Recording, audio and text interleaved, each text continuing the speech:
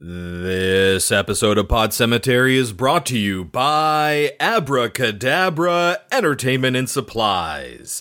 Top hats, masks, black balloons, whatever you need to grab the children's attention. Just say abracadabra.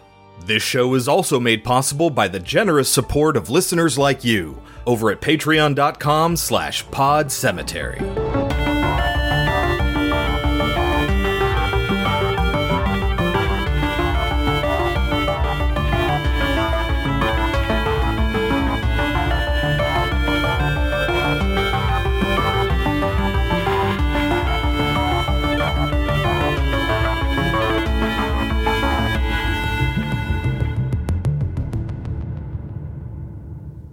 Hello, my name is Chris. My name is Kelsey. And this is Pod Cemetery, where we dissect horror movies like the rotting corpses that they are.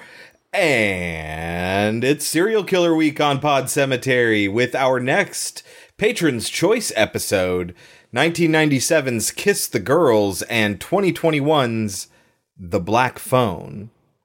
If you want to know why a movie like Kiss the Girls is on a horror movie podcast, well, you just have to back us on patreon.com/podcemetery. We'll be having a conversation in the near future about what we consider to be horror for the purposes of this show. And that extends to like kids horror. What counts as kids horror? Both sides. So keep an eye out for that on patreon.com/podcemetery. Although, I mean, do you really need to explain why being abducted is scary to anyone? No, but I think this is important. Just being a thriller where there's the possibility of your death is not enough to make a horror movie. For instance, The Firm, not a horror movie. Which one's The Firm? Tom Cruise. Secret, shadowy society wants him dead. I probably saw it back when it came out. The 90s. Yeah.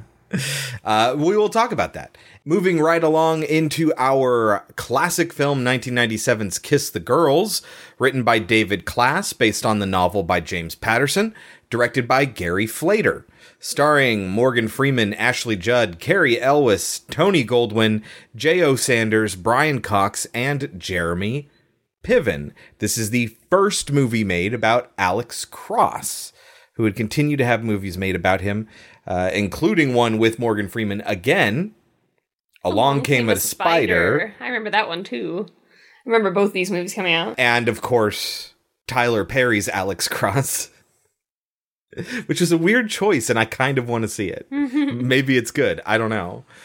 Kelsey, what is Kiss the Girls about? A detective is looking for his niece who has been taken by a serial killer / abductor of women. And one girl escapes and aids him in locating his niece. It is available with a subscription to Prime Video, Paramount Plus, or Epix. You can rent it for $4 or buy it for $14 to $15. Kelsey, should people watch Kiss the Girls? It's very dated. It's very 90s. It's very 90s, yes. I thought it was still good. I love these kind of thrillers. Love them. I think that this could do with an update. I feel that we could do a remake of this. And not to say that this movie is bad. It's just so 90s that it kind of hurts the movie a little bit because you're so just like, oh boy. Like, this is not the product of its time. Even though that was 90s as well, this is not Seven. No. You know what I mean? Like, I mean, it's probably not fair. I mean, personally, I think David Fincher is an incredible director. Right. You're only comparing the two because it has Morgan Freeman as a detective. And it is a crime thriller. And it gets a serial killer. So, like, it's the same sort of thing. Movies like this cropped up everywhere around this time. So, yeah, there's bound to be some that aren't as good as others. This isn't a bad one of those things, I would say, but it's certainly not like, you know, your high value serial killer thrillers. Well, it's interesting because both filmed this week.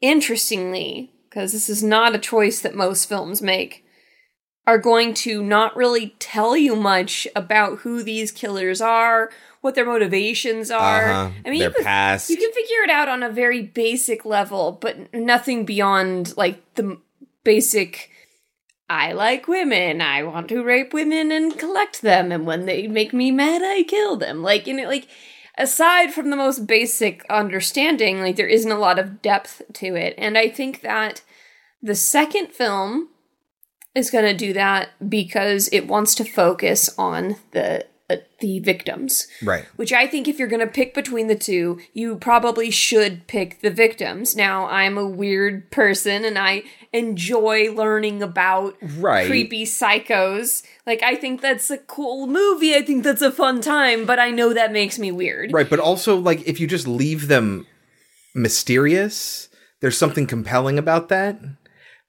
But you could mess that up. You can do that poorly, where it's just like, no, now I want to know more about the killer, and you're just not telling me anything, and not in a compelling way. But yes, so you're saying if you had your choice, we probably should focus on the victims. Yes. And I think that the second film is pretty successful in that regard.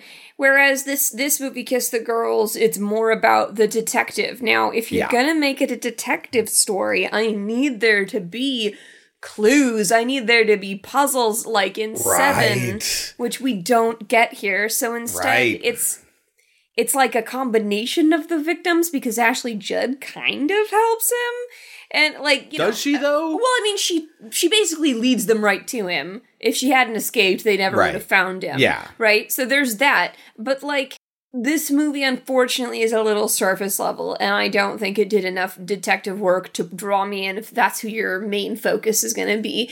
And Ashley Judd, well, she was barely there. She hardly knows anything, like, about what was going on, and, like, so I don't get a lot of, like, you know, not that I want my characters to have trauma, but, like, the second film, it's like there's a reason that you care about these victims, and not that you don't care about her, but, like, she escaped everything, and then she's just going to lead him to him. And it's like, where's the intrigue here? Right. I think I just summed up my opinion of the film. Yeah. And so, I mean, that should really tell you all that you need. If you're the type of person that just sort of soaks up these movies, and you know the ones I'm talking about, watch it. Especially if you have Prime. Or Paramount Plus, or Epix, and you can watch it for free. Yeah. Sure. It's fine. Yeah. It's perfectly fine. There's nothing really bad about it. I don't know that I would necessarily pay money for it. No, it's way too 90s to pay for. It's too old. It should be in the public domain. All right, well, you can take our advice or leave it. When we get back, we will talk about 1997's Kiss the Girls. What sort of policeman are you? I'm a forensic psychologist. It's a fancy way of saying I'm a guy who determines the hows and whys. For forensic psychologist Alex Cross, solving crimes was always logical and always professional. Until somebody made it personal. We got a call from Durham today. Naomi's missing. One of the women abducted was my niece. I got to go. The board shows 8 women missing. How closely connected are they? They all share the same profile. All young, late teens, early 20s. Pretty. Yeah, they're all extraordinary in some way. Only 2 bodies have been found. The killer left a note first to the second murder scene. Signed to Casanova. Casanova, a great lover. Kiss me. Now, the only one who can help him is the woman who got away. I'd like to say something to Casanova. I broke your rules. None of the other women helped. So if you're looking for someone to blame me. What do you see when you escape? There were doors, there were walls, there were stairs.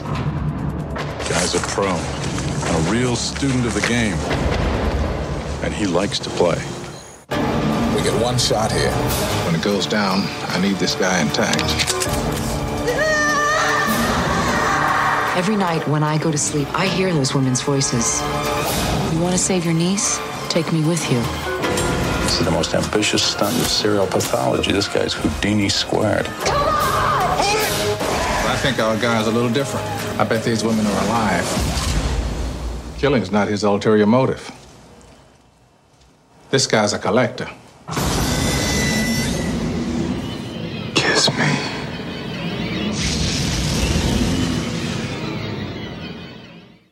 All right, Kelsey, get us started. How does Kiss the Girls begin? Now, see, here's the problem. They begin right away with the killer's perspective. Mm-hmm.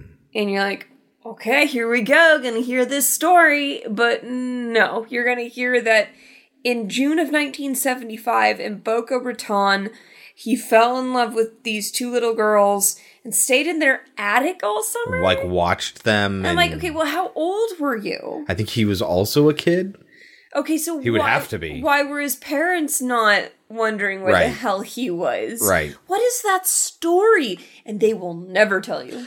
Yeah, I mean, it's just feeding into the motivation of the killer. I mean, it's called Kiss the Girls for a reason. I mean, you know that Georgie Porgy pudding in pie, kissed the girls and made them cry. Oh, forgot about that. Yeah, or Kiss the Girl.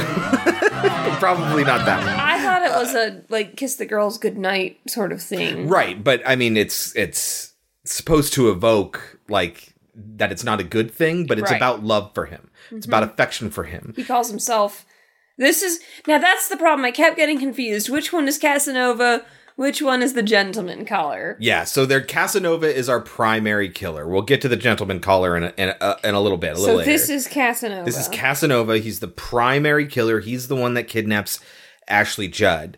He falls in love with women, and then when they let him down, he kills them. And then he finds a replacement for them. Well, you missed the part where he abducts them. Right. He falls in love with them, he abducts them, and when they disappoint them, he kills them.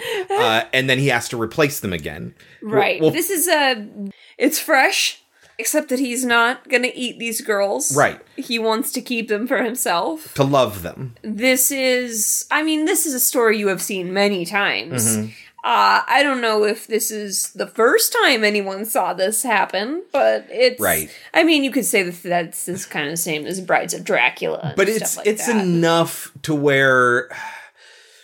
I'm so tired of this trope, but it's early enough where when he starts talking about, what he's thinking, about how he's a collector. This guy's a collector. And how he loves you or whatever, and Ashley Judd later will be like, I wouldn't call it love. And then Brian Cox is like, what are you talking about? He thinks this way. And they get mad at him.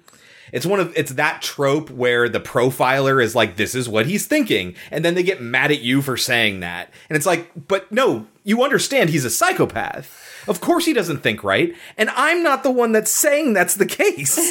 He is. I didn't say this is what love is.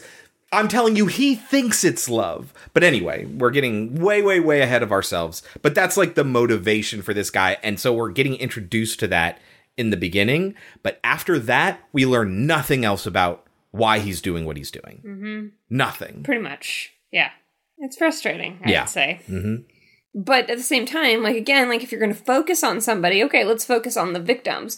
You focus on specifically Ashley Judd, who is a victim, but not really a victim. Right. And it's just then we have her be the savior, but she's not the savior because it's Morgan Freeman. So am I focused on Morgan Freeman? Okay, is it a detective movie? Where's the detective work then? Right. What I wonder is, why didn't we see more of Naomi? We saw a little bit of Naomi. She's a driving factor in the plot. And she's the violinist, so she's constantly playing the violin. Yeah, but we never see anything from her perspective. Mm-hmm. Seems like a missed opportunity. Mm-hmm. For those of you guys that haven't watched it, that's Morgan Freeman's niece. The reason he gets involved in this case, because this is out of his jurisdiction. Yes. This is taking place in both North Carolina and California. And DC. And DC. Which is where he's from. Who's in DC? He is. He starts out in DC. Oh, that's what you mean. That's where he's teaching boxing classes. Yes. And we're going to get to know Morgan Freeman. We're going to understand that he's a great guy and he understands people, especially women.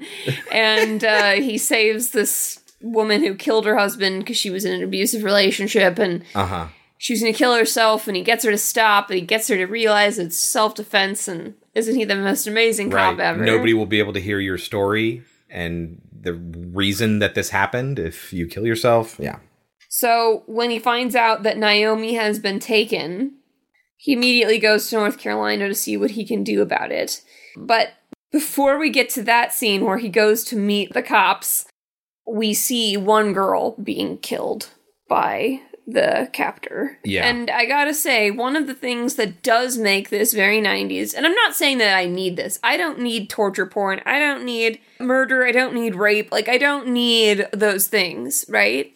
But I'll say that it feels very 90s in that it implies a lot of things and does not show much of anything. Yeah, And I don't know if that's worse, like, in a way, because it's just like, it's almost like you're too afraid to do it, because you're not doing it in a scary way. You're not doing it in a horrific way. You're just like, haha, this is what's happening. Isn't that creepy? But we're not going to show it to you.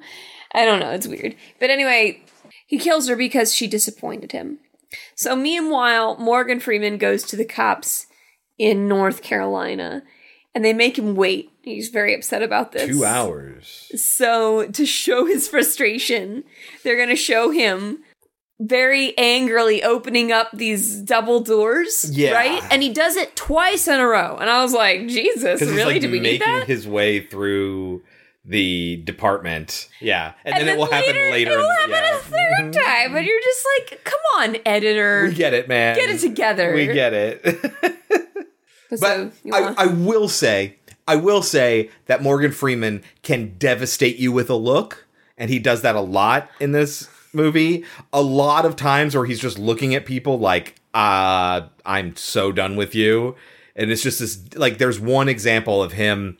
He's going to be talking to the professor in the pool later, and he's just going to give him this look, not even respond to something he said, just stare at him. Like, just devastating. Yes, Morgan Freeman has a way of making somebody look like an idiot. Yeah. Well. So we have Sykes, played by Alex MacArthur, and Nick Ruskin, played by Cary Elwes. Cary Elwes? Yeah, doing just a terrible Southern accent. Dr. Cross, you've been waiting for us for a while. Just, like, it does not, it fits him like a cheap suit. Only 2 bodies have been found, so probably be the third.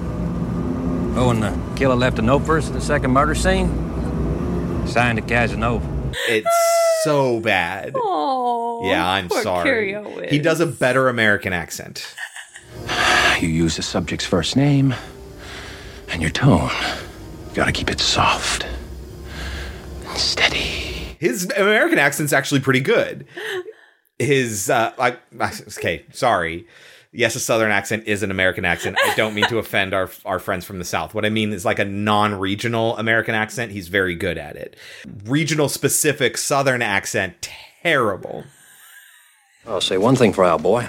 He's got very nice penmanship. I noticed it's a statue, right? A tall, pointy thing with it. There it is, just like you said.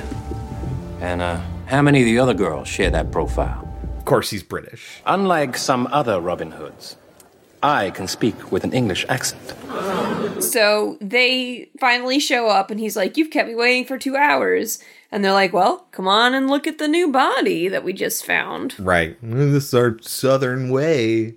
We just take things slow. And so they introduce him to Brian Cox at the scene, who's the captain. Chief, sorry. And he's gonna tell him, hey, I don't mind if you join in, but you don't get in the way. You don't do anything, whatever. Consider yourself at home, but don't mess around in the kitchen. Yes. I want you to consider yourself my guest. Make yourself at home. But don't mess around in the kitchen. Understand me? And Morgan Freeman gives him a look, which he will do a lot in this movie. Who's the guy who says that he's a real student of the game? Morgan Freeman is, like, friends with this guy? He, like, knows him from previously? Oh, yeah, that's J.O. Sanders. How did they know each other? Did they say He's in the FBI. Okay. And they were old colleagues, I think. Okay, why is he here? I guess because it's a serial killer? Yeah, because the FBI is involved. There's kidnapping cases, yeah. So he is the Felix Leiter of the Alex Cross series, I think is probably the best way to put it. I don't know what that means. For those of you that don't know, in the James Bond series, yes, he is friends or recurring colleagues with an American CIA agent named Felix Leiter. And they just sort of occasionally meet up and help each other out. They go on adventures together. Yes, uh-huh. Fun. Yeah. So he will appear again. Playing with the boys. He's in Along Came a Spider. Same actor. Playing the same role. Oh, really? Mm-hmm. Oh, that's fun. Yeah. What a fun day. Well, that was a fun day. That was a fun day. So he explains that this murderer is a real student of the game. He leaves 0 clues, but he loves to rape. He leaves the worst lesions or whatever it is that I've ever seen. But no bodily fluids? Yeah, nothing. No fingerprints. No DNA of any kind. He's a real student of the game, and he likes to play. Yeah. Guy's a pro. A real student of the game. A real student of the game. And he likes to play. You may recognize him from Angels in the Outfield. I couldn't think... I mean, yes, I do remember him from Angels in the Outfield, but I couldn't remember what I knew him from. Revolutionary Road. Oh, yeah, I do remember him from Revolutionary Road. He's the neighbor, right? Bart Pollock is the character's name. Yeah, I mean, he's been in a lot of things over a very long career. He was in True Detective for 2 episodes. After we see Morgan Freeman looking at the body, we switch gears and we meet Ashley Judd's character. Kate McTiernan, who does not capitalize the T. Like McKenna Grace does not capitalize the K. Just MCT right in a row like it's not anything. We are English majors. Consonants don't work that way.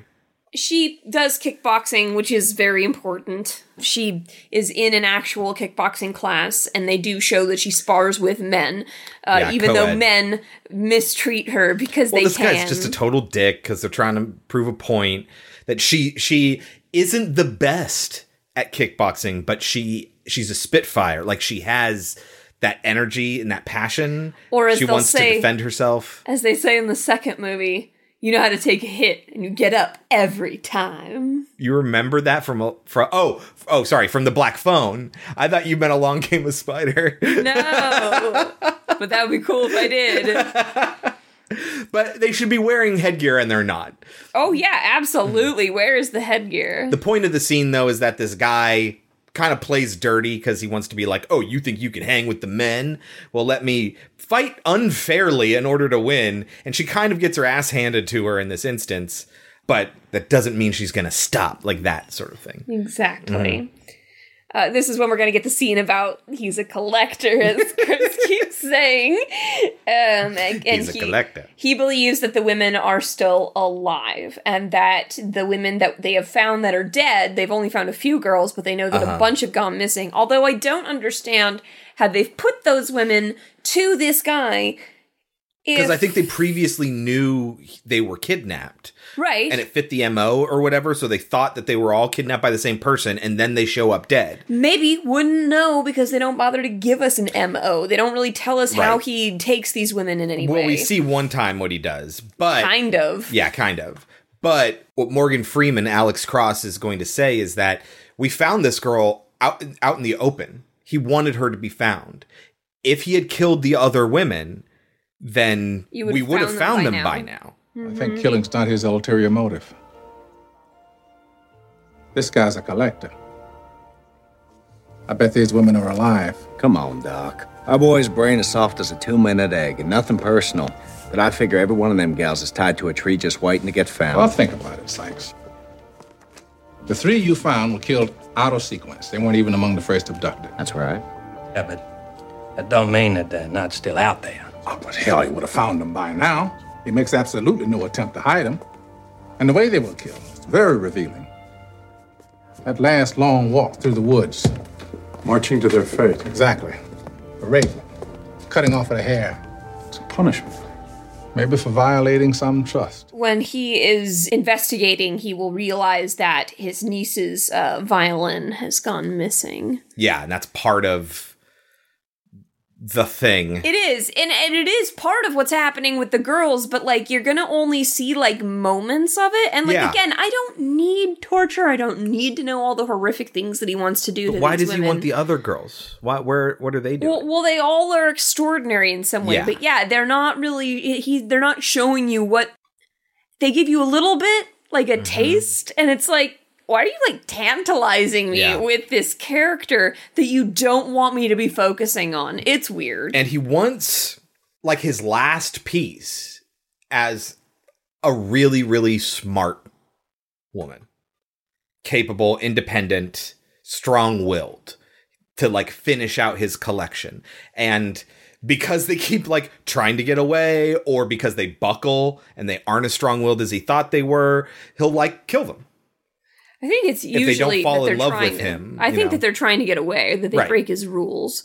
But they don't love him, and that's a no-no. Because he's going to kill her just for talking. When he abducts her, he kills all her fish. It's very sad. Oh, yeah. So he'll put the fish tank at the bottom of her stairs.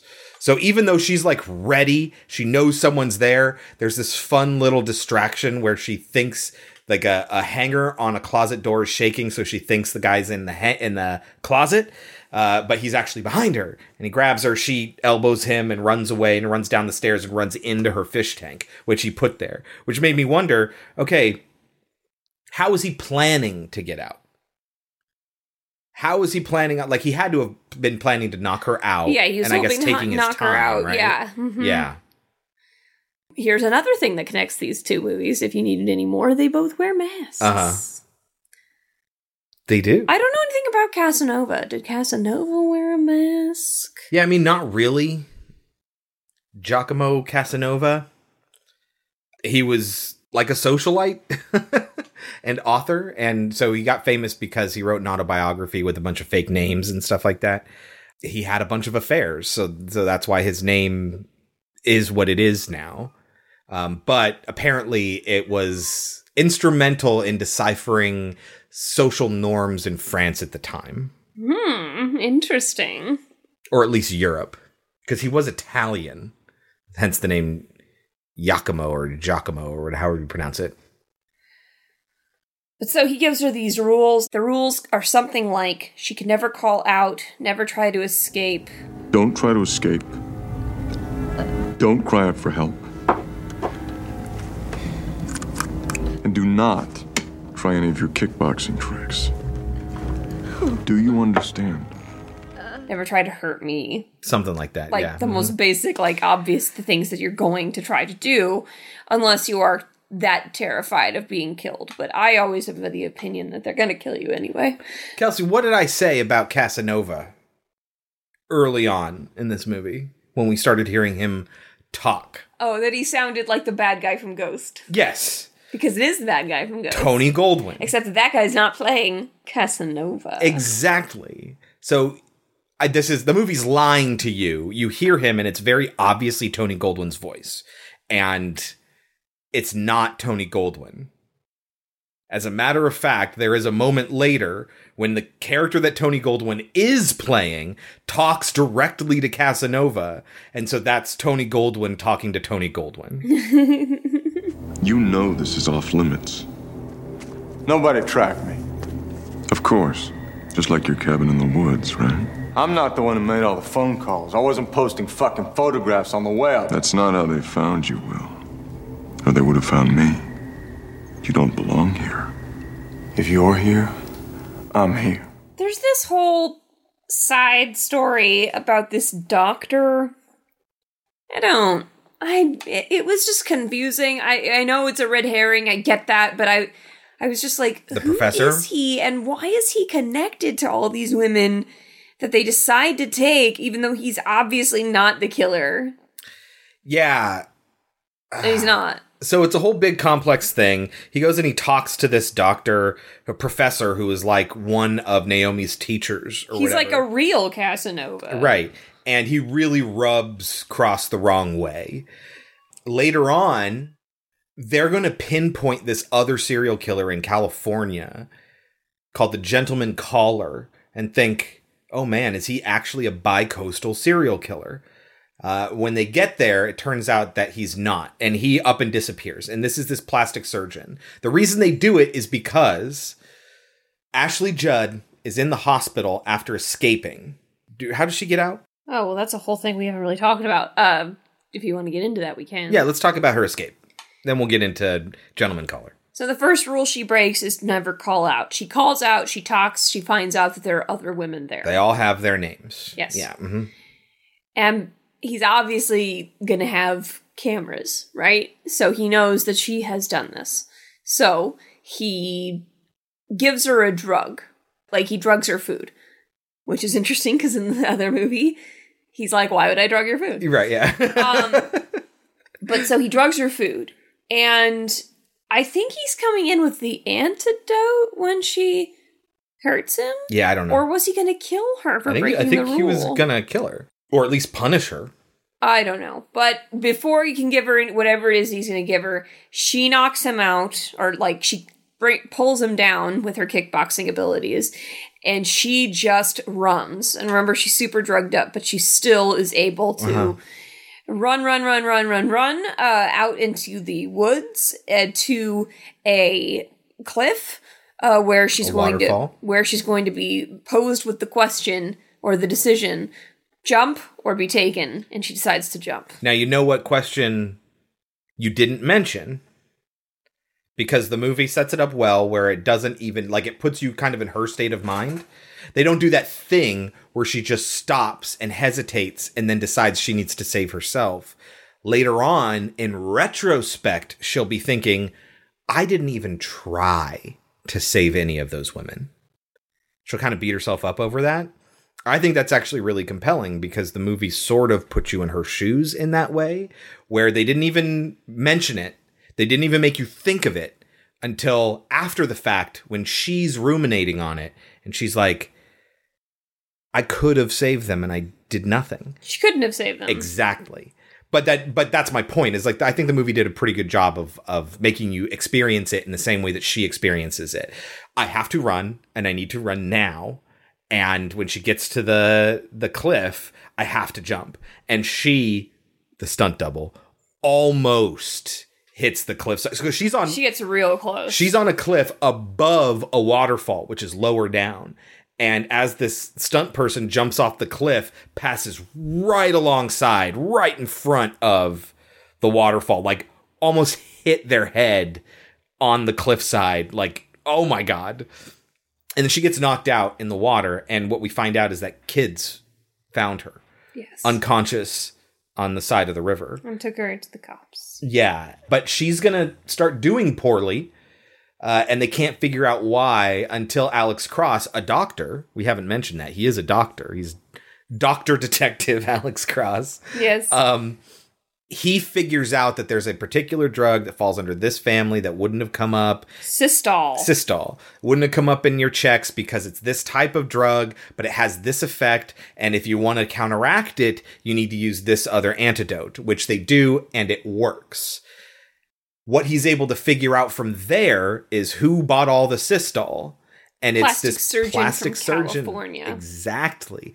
And so this is how they're like, oh my God, there's another serial killer in California. At first they think it's just the same person. Right. But when they talk to California, the FBI guy, his FBI friend, J.O. Sanders, tells him that there's another. And they're like, oh man, is he the first bi-coastal serial killer in 70 years or whatever? But no, he's not. So they immediately fly to California to investigate this guy. And the first time they cut to his house, he's in a rage. And they're like just watching him from the woods. And he looks out at them.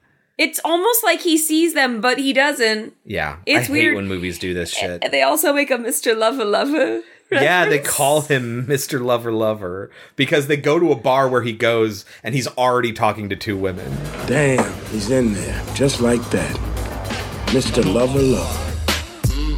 Now Mr. Lover Lover, girl. But yeah, the reason they think that it's two different people is because when they go into the house, into his house, Ashley Judd is like, this doesn't feel like him. This doesn't seem like him.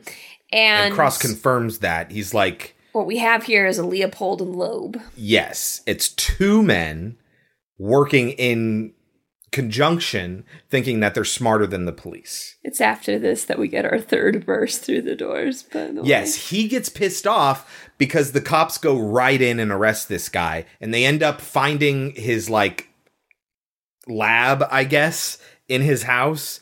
And they see on one side, there's all the news clippings for the gentleman caller. And on the other side, it's all the news clippings for Casanova. So it's like a competition between these guys, right? And then they see a photograph of the professor. So they think it's him. And so they arrest him. Why is that there? They did it on purpose. To make it look like him. Yes. Got it. They're fucking with him. I take it we didn't get our confession. We didn't. It's not Casanova. His picture was on the wall. That's part of that thing. But his picture... Kate's a setup. Brothers in arms watching each other's backs. Rick Sachs is a perfect patsy for them. It's too smug and too vain to even know what hit him. It's just a Bush League ledge. Anyway, this guy's a dickhead, and he's so self-absorbed, and he thinks he's smarter than the police and all that stuff, because he is very violent to women. He has all these, violent photographs and stuff like that, but... we never get this confirmation, but he says you can confirm it with the women. It was all consensual. Mm-hmm. I don't think this is a commentary on consent. I think it's just they've run into a wall. This isn't the guy they're looking for. He really did get consent. It's a masochism thing. Mm-hmm. And we're back to square one. They've already done a sensory memory test with Ashley Judd and it didn't work, so they decided to do a second one. And she realizes that she was hearing constant water, which makes them realize... we've looked at all the places that were out there. What about slave quarters that are underground? They find where a plantation was. We haven't talked this entire time about Richard T. Jones, who plays Seth, Naomi's boyfriend, who's like really smart as well. And so he knows that there's a plantation out there that fits within these parameters. I know him from Judging Amy. He's been in a lot of stuff since then, but I know him from Judging Amy. So it's weird seeing him in this. This is around the same time. And he doesn't have any facial hair in this, which is also weird. Anyway. Well, once we discover where they are, we cut to them in this place. And the gentleman caller is there talking to Casanova. Oh, did we say it's Tony Goldwyn? It's the gentleman caller. The guy from Ghost. Yes, yeah. Yes. He's having... Casanova's or no, not Casanova. It's actually gentleman caller is... conducting one of the evenings that we've seen like glimpses of. He has all the women set up, sitting at chairs while Naomi plays on her violin. And Casanova is, of course, pissed because, hey, this is just supposed to be for me, not for you. What are you doing?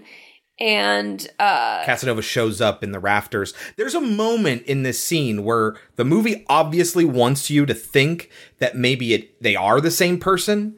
That he's just talking to himself. That he's talking to himself because they don't show Casanova. That it's a two-personality situation. Yeah, you just hear his voice and the voice is Tony Goldwyn, but that resolves by the end of this scene. So they don't let you sit on that at all. No.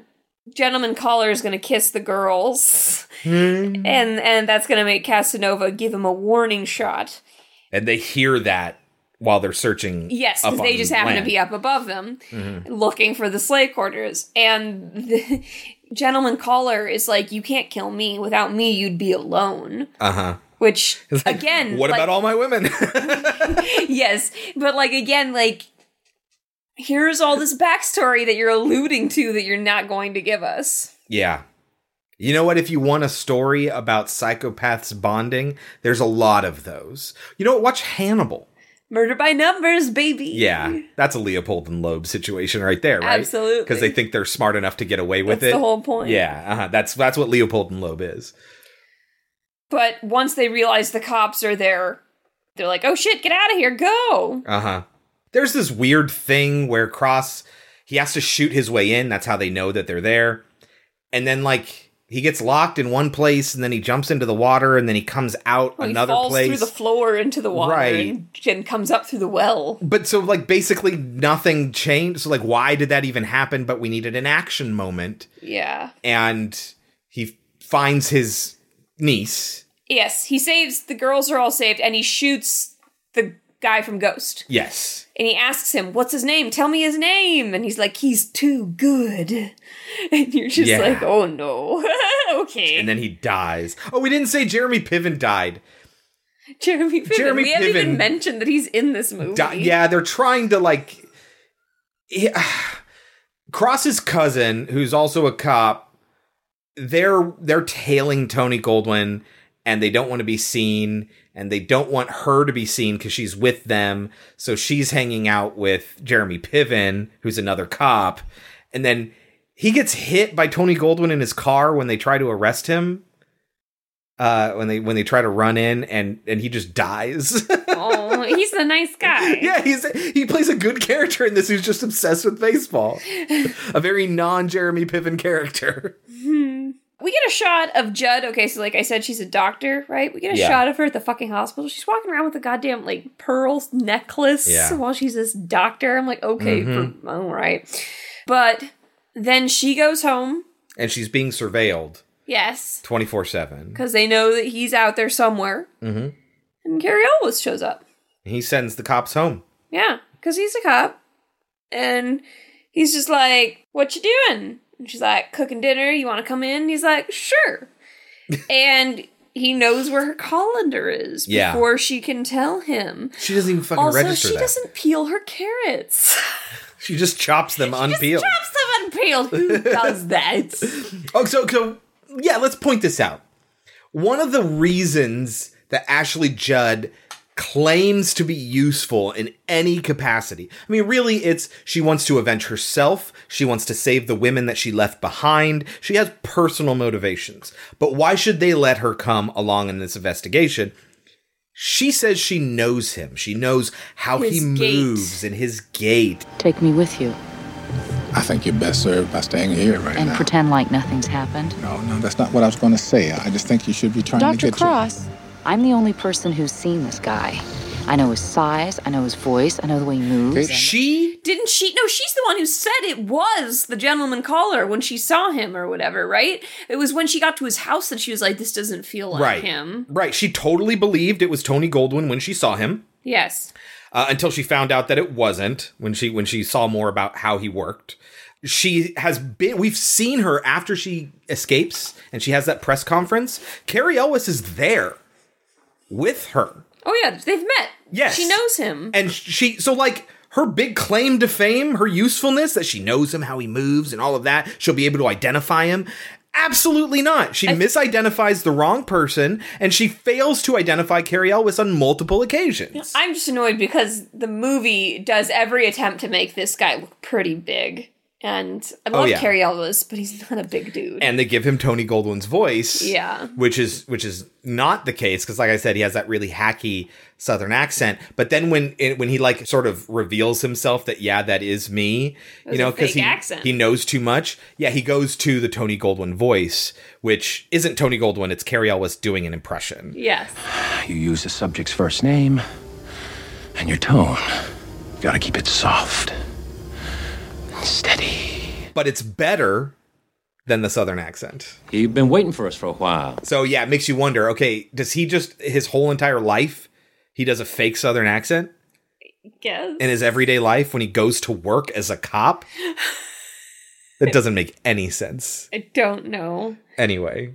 You find out that he has been watching her for months, and he tells her all the things that she's been doing wrong all this time, why Casanova was able to walk into her life so easily, and she starts to realize, oh my god, I know who you are, and we get this long fight sequence. She stabs him, she hits him, she kicks him, but don't worry, he's getting a lot of hits in as well. This is not her just kicking ass here. She gets her ass kicked as well. But she gets her arm sliced open. Yeah, but she ends up knocking him out by pulling the pots and pans down on top of him when he's on top of her.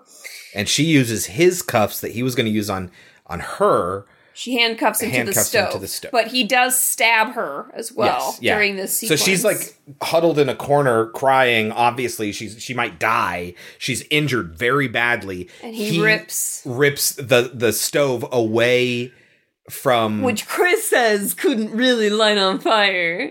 Well, not with a muzzle flash. We've talked about this before and about like gas-rich environments and sparks. They just like your phone. You can't be on your phone near a gas tank or whatever. Yeah, you can. It's not gonna, like, you could try and fail to do that. Like, it's just not gonna work that way. The lighter that he has will light it though, right? So there's gas leaking in this room, and this is when Alex Cross shows up. This is also when I wrote, wait a minute, my dude. Aren't those your cuffs? Yeah. Don't you have the keys? Who knows? Of course he has the keys. But as soon as he took them out and tried to use them on her, they became just cuffs. An item to be used in this interaction. Not an item that's possessed by somebody. And if you're wondering how Morgan Freeman figured it out, by his handwriting. Yeah, he does this little squiggly line under his signature for no good goddamn reason. That he also did when he signed a letter to Morgan Freeman taunting him earlier on in the movie. Why the fuck would he do that? And they line up perfectly. He does this like little squiggle and 2 dots or whatever. Everybody knows you put magazine words on paper. Okay, yeah, no, that's true. Otherwise, they can match up your handwriting. I thought Cary Elwes was a pro. I thought he was a player of the game, as they said. Right. Real student of the game. And he likes to play. But it's like... oh, we were able to identify you by the way that you dotted your I's in your signature, even though there are no I's in your name. Like, that's what it felt like. Why the fuck is he doing a little signature calling card mark in both his everyday Joe signature and his sinister serial killer It can signature? Be hard to remember. I guess. It's just a natural moment. It took me a long time to change my last name when I wrote it down. But so the way he prevents, so it's like a stalemate. He has the lighter. Don't you mind fuck me.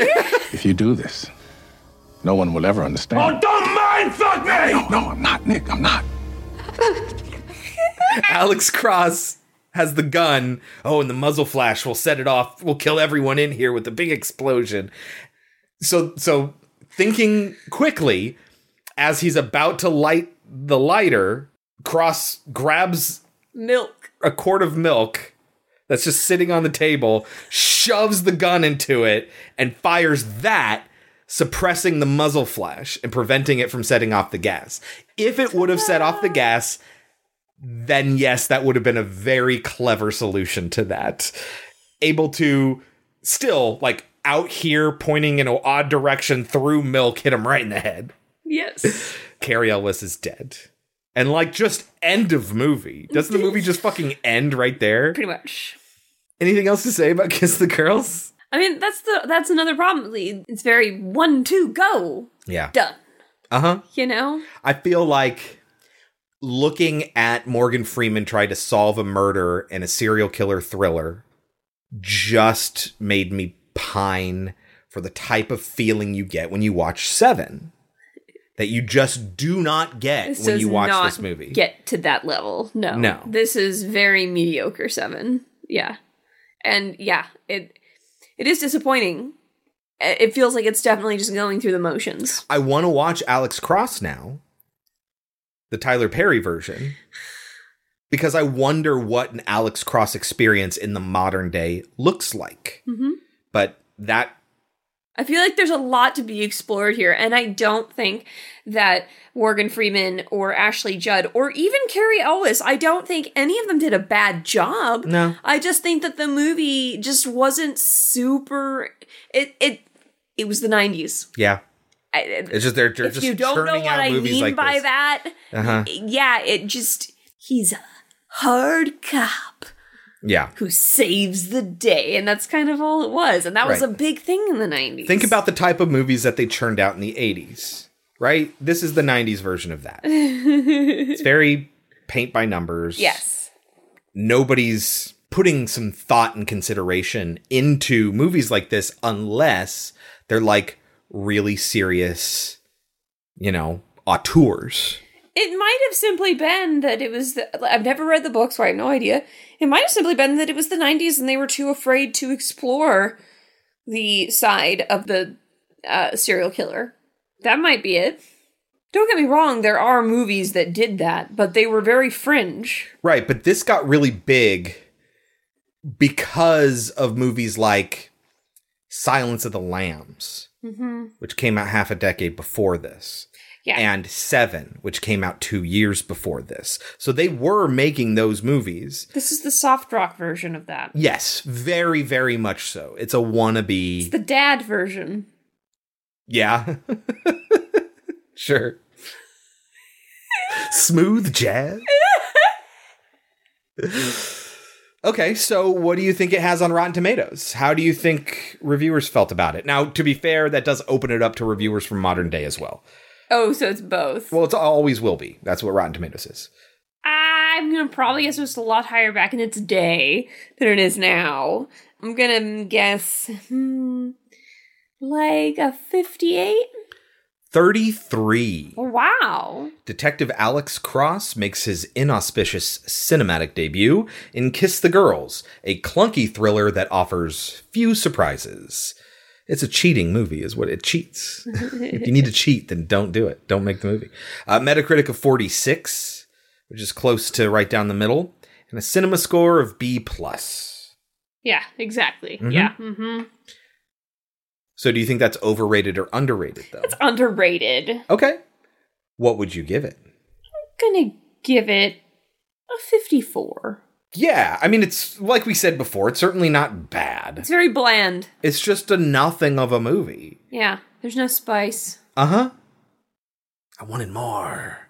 Just a tease. Mm-hmm. But not in a good way. Yeah, you know what? I'm just going to go straight down Main Street. 50. Right up Main Street. Yeah, I agree. I think it's an okay movie. And it's inoffensive, but it's untitillating, if that's a word. Yeah.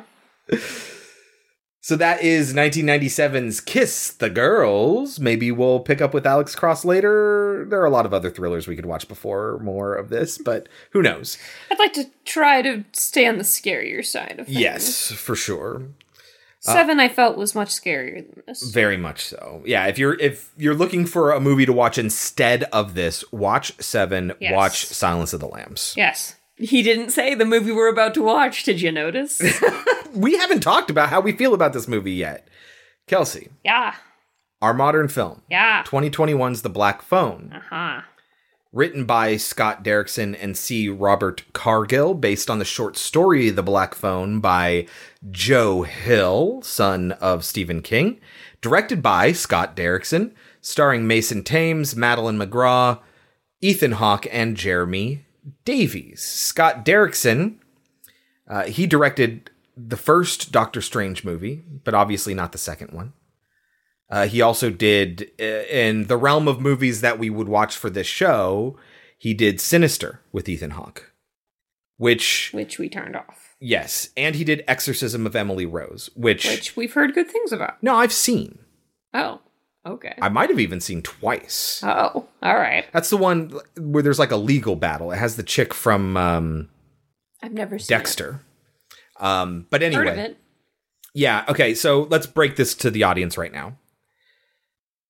I know there's enthusiasm for Sinister out there. We didn't like it. No. We disliked it so hard that we turned it off. Yeah. It felt like it had all the trappings of a compelling horror movie that was actually legitimately scary with none of the execution. Mm-hmm. I don't know. And I don't think that was Ethan Hawke's fault. It wasn't. I love job. Ethan Hawke. Love him. He's great. It's just not our kind of movie.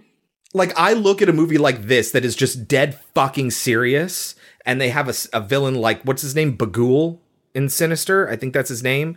With a very obviously sinister looking mask, hence the name, but it's like his actual face. He's a demon that looks like that. And it's like, no, I don't buy it. You created a demon that looks like somebody that was trying to make a villain for a horror movie. You know what I mean? Like, that's what that looks like. You want a face that looks absolutely terrifying, that's along the lines of Bughuul, but I totally buy into it because it's like built into the nature of the movie is Terrifier. That we still haven't seen fucking clown looks absolutely terrifying. And it looks effective because it feels like somebody might dress up like that to scare people. Meanwhile, it's like, I don't know, this is like it feels very emo.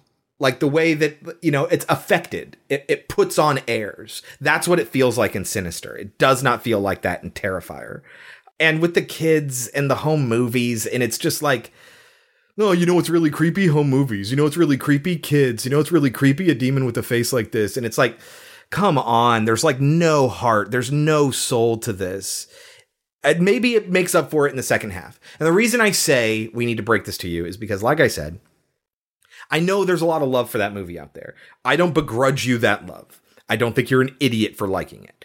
I don't know, because we never finished it. It just is not our cup of tea, so I'm sorry I have to tell you that right now, because I know people want us to watch it. I don't see us watching it anytime soon.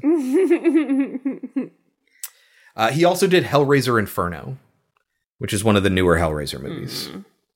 Probably a bad one. No, we haven't seen it. Kelsey, what is The Black Phone about? A child abductor, serial killer, is kind of wreaking havoc on this town. The souls of these dead kids are kind of stuck in the room and can communicate to the last one through a phone. Now, before I knew anything about this movie, I just saw the trailer and I just thought like one kid was talking to him through the phone, where I said, oh, it sounds like The Devil's Backbone. You know, like it sounds like that sort of thing, you know, where the dead kid helps the living kids fight back against the killer who killed the dead kid, you know. Reading up on this one, I come to find out that that's one of the influences for this film is The Devil's Backbone. How interesting. Yeah. Well, I felt connections to a lot of things. Coraline, because it has the ghosts of the dead kids that have been killed before, and they're Did you helping. mention that at the time, too? I think you might have. I don't know. Well, I told you that I knew that this reminded me of a movie, and that was one of them. But there is another movie that I cannot recall what the fuck it is. Things that they're being told from people from another dimension or the dead or whatever come back later in a sense that makes sense, and it works with the scene that's happening. Once you have all the information at the end. Yeah. It's like a bunch of puzzle pieces and they come together, and it, for the life of me, I cannot think of what movie it is.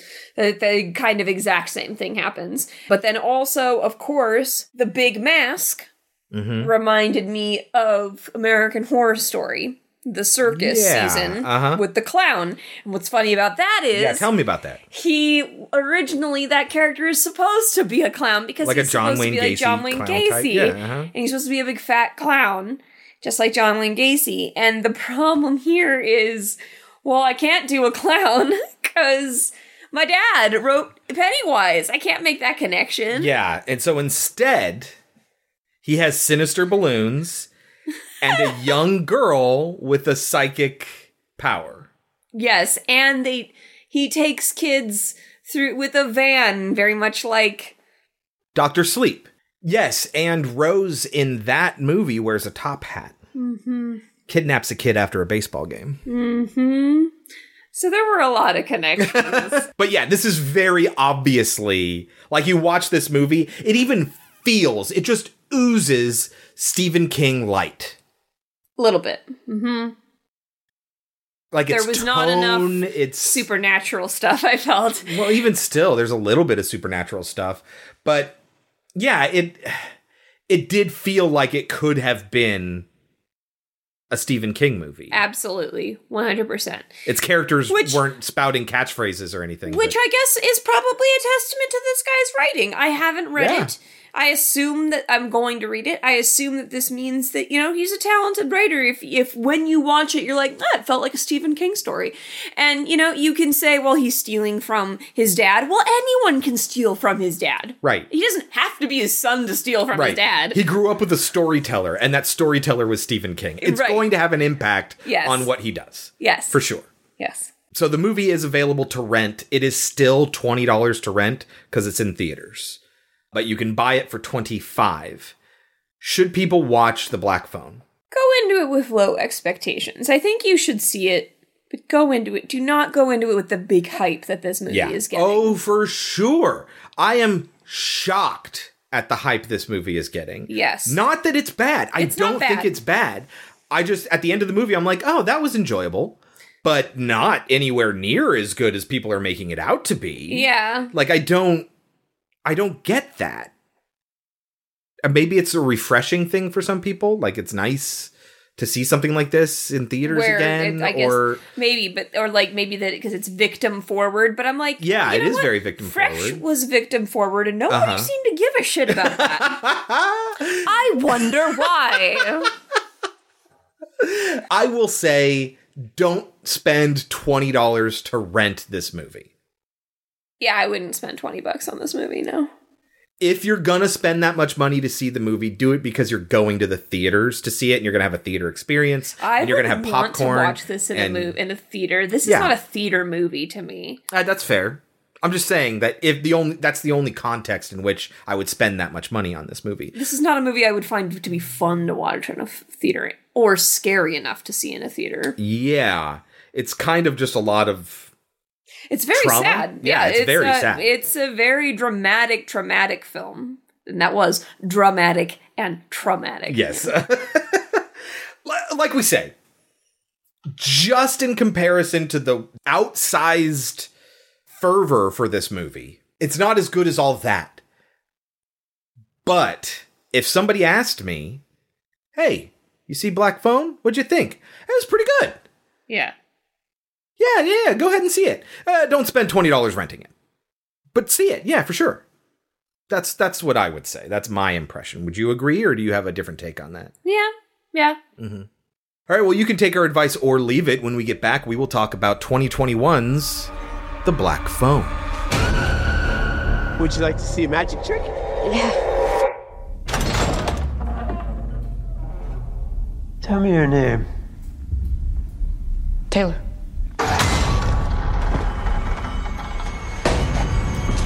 I was really starting to like you, Finny. I almost let you go.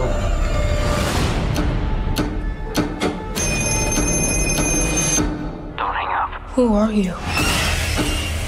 You know all our names? It doesn't work. Hang it up.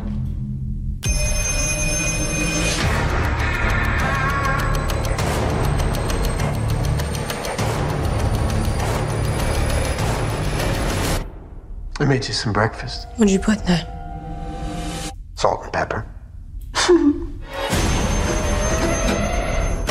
Have you seen this boy? My brother, he was taken. By a man with black balloons.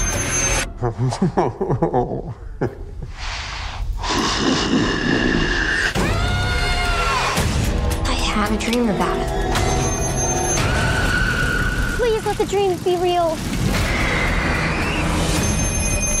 You're getting out of here. How? There's a combination lock. What's the combination? Hang up the phone! You don't have much time. You're gonna use a weapon. You are special, Vinny. Please hurry! Ooh, the creepiest damn thing. The Black Phone. Rated R. All right, Kelsey, get us started. How does The Black Phone begin? In 1978. The whole movie takes place in this time period. Yeah, I gotta tell you, the whole movie takes place in 1978, folks. This is not a setup for what comes later, because I thought for sure that Mason Thames, is it like a British thing, right? I don't know. I thought for sure he was playing a young Ethan Hawke. I saw one trailer. Yeah. I saw one trailer a long time ago, and I was like, okay, I want to see the movie. I don't need to see anything else. And I actively avoided anything else. So I was not being inundated with the fact that this kid was the hero of the movie. And he just sort of looks like he would play a young Ethan Hawke. And I thought for sure this is setting up why he becomes the grabber. Mm-hmm. But no. No. You'll be a ways into the movie going, is this just the whole movie? It is. Once the grabber shows up and you're like, oh my God. I thought maybe like kids, when he was a kid, other kids were getting grabbed. And then he like started doing that when he got older. But no. No. Nope. Not at all. The whole movie takes place in North Denver, 1978. He is setting himself apart by putting it in Denver instead of Boulder, I guess. Yes. Like, seriously, you have the entire United States to work with. Just stay away from Maine. Stay away from Colorado. He couldn't do it. No. Anyway. But so, yeah, we meet our main kid whose name is... Finney. That's right, Finn. Oh, at the end he goes by Finn. Yeah, he's grown up and he becomes Finn. Yeah. Right. We'll call him Finn, Finney, whatever. Yeah. So he is just a regular, everyday kid. He has an alcoholic, abusive father. That's another Stephen King element. Yes. Played by a guy you already don't like because he was the coward in Saving Private Ryan that gets his buddy killed. Yeah. Jeremy Davies playing Terrence the dad. I know him from more stuff than that. He was in American Gods as a character called Jesus Prime. Mm. He was in Hannibal for 2 episodes. Mm. And Lost for 34. But I don't think I got that far into Lost. But so we get to see that, he lives in a regular kind of neighborhood. There's a bunch of different types of bullies. There are good guy bullies and there's bad guy bullies. And our main character is friends with one of the good guy bullies. Robin, because he tutors him. Yes. And prevents him from getting his ass kicked by his dad because... Not by his dad, but by bullies. No, I'm saying he prevents Robin from getting his ass kicked by his dad. Can we talk about the kid acting real quick? What do you think about the child acting? The main kid, it went in and out. Sometimes he was good, sometimes he wasn't so good. I would say on the whole he was good. But yes, I see what you're saying. There were times when it was, we could not get to that emotional level, could we? Uh-huh. But I thought on the whole, it was decent. I've seen better kid actors, but I thought this was decent. I didn't believe Robin. And I feel like Gwen, his little sister, was too precocious. And I understand that that's like she's growing up in an abusive household without her mother, needs to take care of her father. She's growing up fast. That doesn't mean she's more educated and has a larger vocabulary and point of view and stuff like that. Like there are things that kids learn at a very young age on how to act, but not necessarily how to talk. You know what I mean? Like it felt a little King-like. Well, that's what he grew up with. Right, and I have no way of knowing if I would have identified that separately, independently, of knowing that this was a Joe Hill story. I don't know. Yeah. But yeah, Robin protects him from the other bullies. When they are cornering him in the bathroom, Robin shows up having just beat the fucking shit out of another guy, smashed his fucking face in, and he goes to the bathroom to wrap his knuckles because they're all bloody. He protects Finn, and he tells him, "You're gonna have to stand up for yourself one of these days." Yes. And he also, if that reminds you of the scene from American History X where he helps the kid in the beginning of the film, he's like, you have to learn to fucking stand up for yourself. That totally reminded me of that. You gotta fucking stand up for yourself. In this bathroom scene, when he saves the kid from getting his ass kicked, he says that he just saw Texas Chainsaw Massacre, and he talks about it as if he really, really likes it. I've seen Texas Chainsaw Massacre Friday night. You seen it? That movie's rated R. My dad would never take me to see that. My uncle takes me to the drive-in. We see everything. But man, that movie, it's the best ever. And I'm confused, because Texas Chainsaw Massacre I feel like this movie is trying to emulate that. It wants you to feel some way about these characters, to get to know them, to like them, okay? And to feel sorry for them. To have a real wacky, weird-ass killer. But in Texas Chainsaw Massacre... Oh, and another thing that they tried to emulate it with is it wants to hint at really terrible, horrific violence, but it does not want to show that to you, which I thought that it did a pretty decent job of that. Mm-hmm. But this killer, in Texas Chainsaw Massacre, you don't get a ton of information, but the information you get is pretty substantial in that you know what their motivations are, you know why they're doing what they're doing, etc. Yeah. Whereas this is not clear in that way, and I'm like, that is the biggest target that you missed if you were trying to do something in the form of Texas Chainsaw. Both of these movies had characters that were villain characters that were underdeveloped. Although I would say this movie did a more compelling job of getting me like interested in the villain character. He was a much more compelling villain. But I was compelled and given nothing. Not even a little bit of a taste to tease me. You get basically nothing. Mm-hmm. And again, like, you might think, well, you know, he's obviously just a crazy person who likes to beat little boys and kill them. And probably there's something sexual to it. Probably. And, like, you can come up with, well, maybe his father did the same thing to him, you know? Maybe that's why the brother has a drug problem. Right. You know, like, maybe. But we don't know. Mm-hmm. Do you want to tell us about the little sister and her psychic ability? Yeah, which is totally pointless. Yes, I mentioned before that, of course, we have a young child, in this case a young girl, who has psychic abilities. Another compelling story as far as the relationship that she has with her father. She has dreams. A la the little girl from Children of the Corn. And just like Children of the Corn, worthless. Yeah, totally pointless. A lot of this movie, while her brother is going to be abducted, we're going to be following around how Gwen is handling it and how she wants to help her brother and how she's trying to have these visions but can't. They're just these visions of the future. We get little glimpses of them. We see her dreams. But they're not all, like, exactly what happens. It's just ways of communicating things. Like, if you've ever played Mysterium, you know, you don't get the full image of what's going on. Yes. Her mother also had some kind of shining and eventually killed herself. She saw things and she heard things and she just became so convinced that her dreams meant something, and eventually they told her to do things. Terrible things. Until she took her own life. But they weren't real, sweetheart. They just weren't real.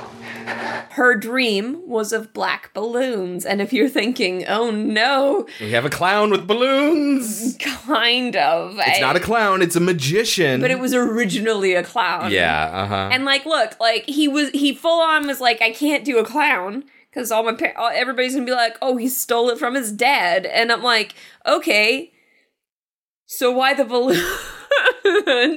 Okay, but the balloons do have a practical function. Although them being black is kind of weird, it seems like it's just an aesthetic choice for the movie, which I don't like.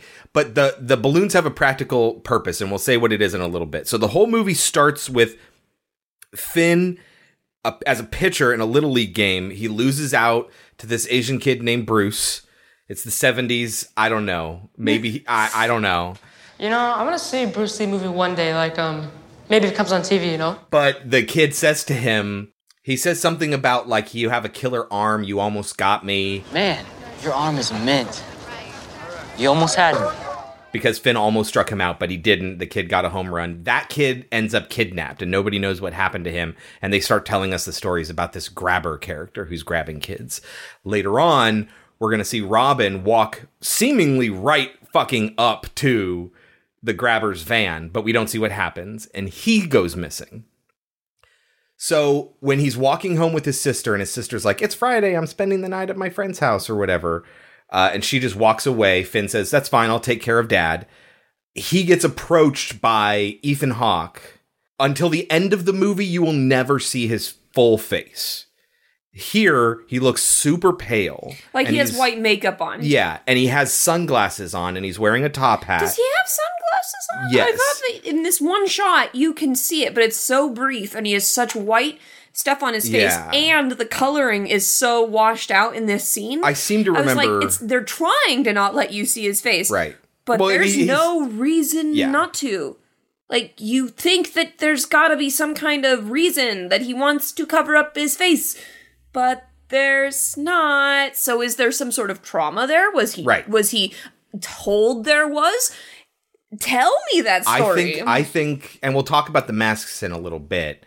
I think he either emotes or becomes the grabber through the mask. We can talk about that specifically when we see the mask for the first time. We don't see the mask yet. Well, but also you need to remember the only reason he's wearing a mask in this movie is because he was supposed to be done up, face makeup like clown, like John Wayne Gacy. So they replace it with the mask. So they replaced it with the mask, making it seem like there's a reason he's wearing it. 100% agree. He's out in public and he's not wearing the mask. And that would make sense because the mask is kind of like scary looking or whatever. But he's dressed up like a magician. The side of his van says abracadabra. It's not inconspicuous. Is that how he gets his money? Is he actually a magician? And if so, why is he taking his work van out to abduct people? That would be very easy to identify you. This is all leading up to something that I think is actually clever, which is that he drops stuff on the ground. He's, oh, my silly me. Oh, I'm a magician. Would you like to see a magic trick? You know, and when he grabs Finney, he pulls him into the back of the van and he's surrounded by black balloons. And so it's really hard to make out what he's doing. And that has a practical function, right? He prevents him from, he sprays him in the face with something, knocking him out and also partially blinding him. And then he struggles with him underneath the balloons, so it just looks like a man struggling with balloons that are getting out of his van. And that practically is actually really interesting.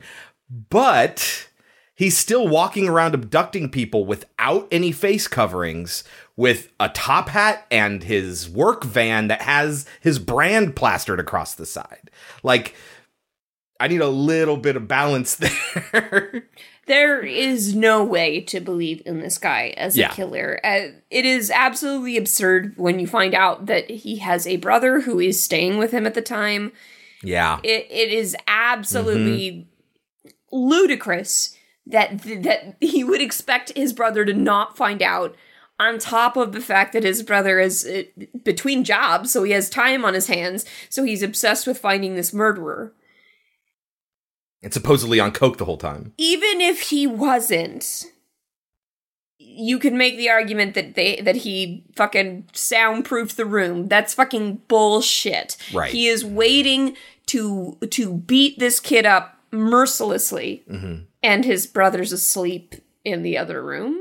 Right. He's waiting for the kid to come upstairs so he can beat him. It's so dumb.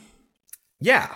It is a little bit... It's not thought through. I think this has the problem of a lot of horror movies in that it's style over substance. Yes. I will say I really enjoyed that style, but the substance was lacking. If you can get me to forget about the substance, I will go 100% style all fucking day long.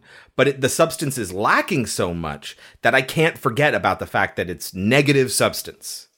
And that's a problem. Mm-hmm. It's Rainforest Cafe. It's all ambiance. No food. The food fucking sucks. Yeah, I'm glad I went there once, but I don't need to go back. Let's just mention he is watching The Tingler at one point, which I've never seen. Neither but as far as I know, the whole point of watching that is to have the 4D experience. Right. So I imagine that, but he seems afraid, which I think is really cute, because kids do. They get afraid of stupid shit when they're kids. I can tell you, I didn't watch horror movies for a very long time.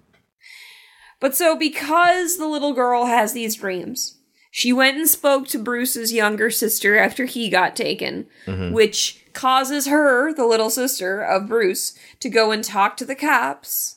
And so the cops are like, oh shit, let's go and use this little girl. Yeah, who says she had a dream that included black balloons. Well, I guess that is something they found at the scene, so... But they never told anybody about the black balloons, so how did you know? Right. In my dreams. They talk to her, but they also talk to the dad, which causes the dad to freak the fuck out and to beat his little girl. And during this beating session, we're going to get a lot of exposition. And you're just like, we could have done this differently, maybe. Yeah, It's really heavy-handed. There's a weird it's tiny, but it's like a little tiny subplot about her talking to God, but like keeping it a secret. Well, yeah, because she doesn't want her dad to find out. Why? Because that's how she thinks she gets her dreams. And he tells her to suppress the dreams. Oh, okay, so in her child mind... She thinks it's Jesus giving her the dreams, yes. And that her dad would be mad that she's talking to Jesus because Jesus is the one giving her the dreams. Not the mad talking to Jesus thing, but mad that she's asking for the dreams because he wants them to go away. But it's the dreams, not Jesus. It's like, she knows that she's going to get in trouble for talking, and it's like, why wouldn't you pray in your head? Right. Such a weird thought. Kids are taught to pray out loud, man.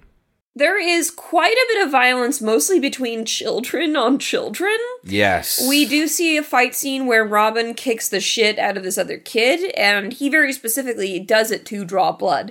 He wants the other kids to be afraid of him. But, like, it's very violent. And then we get another scene where, well, now that Robin's been taken, the kids who were gonna beat up our main kid can now. Yeah.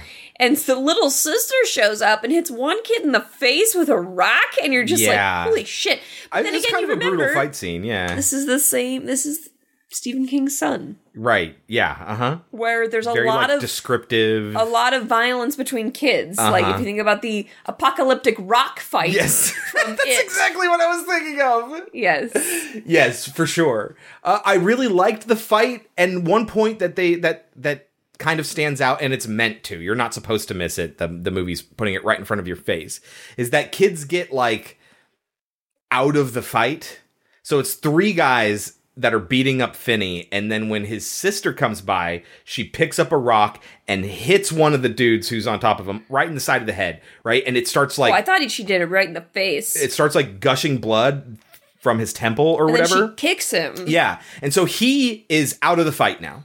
Everyone kind of agrees he's been taken out. We're not going to keep beating him up, unlike what Robin did earlier, right? And he just sits up against the fence, like nursing his wound and panting and stuff like that. No one was beating him up except for the sister, who then gets herself beaten up because she throws her rock. Yes, she gets rid of her weapon. My God! But my point is, nobody tries to get him involved anymore, and he doesn't try to get involved either, to the point where when she starts beating other people up and then they take her out and they violently attack her, and she crawls away from the fight. Okay, I'm out of the fight now. It's almost like a game, you know, like, well, I've been tagged, I'm out, you know, and then she sits up against the fence right next to the guy she just bludgeoned with the rock.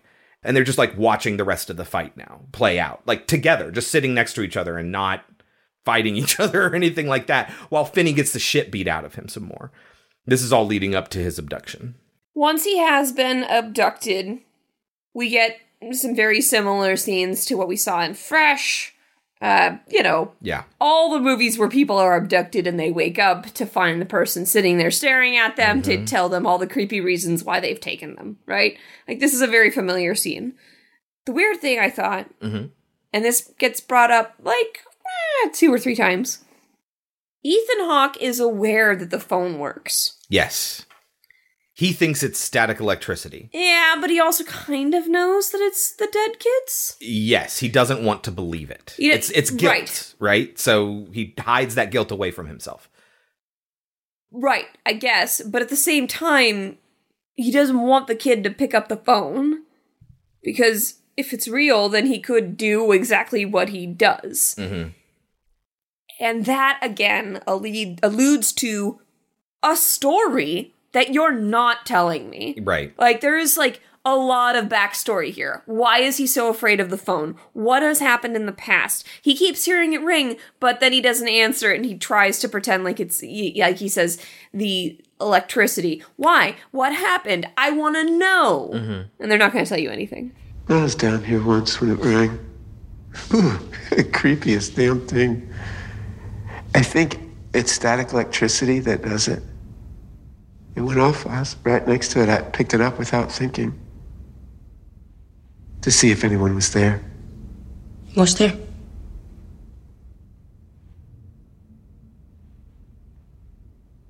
No. I think he is dismissive of it. I don't think that there is a lot of story there. I think that the phone rings and he answers it and it makes him paranoid and he doesn't hear anything.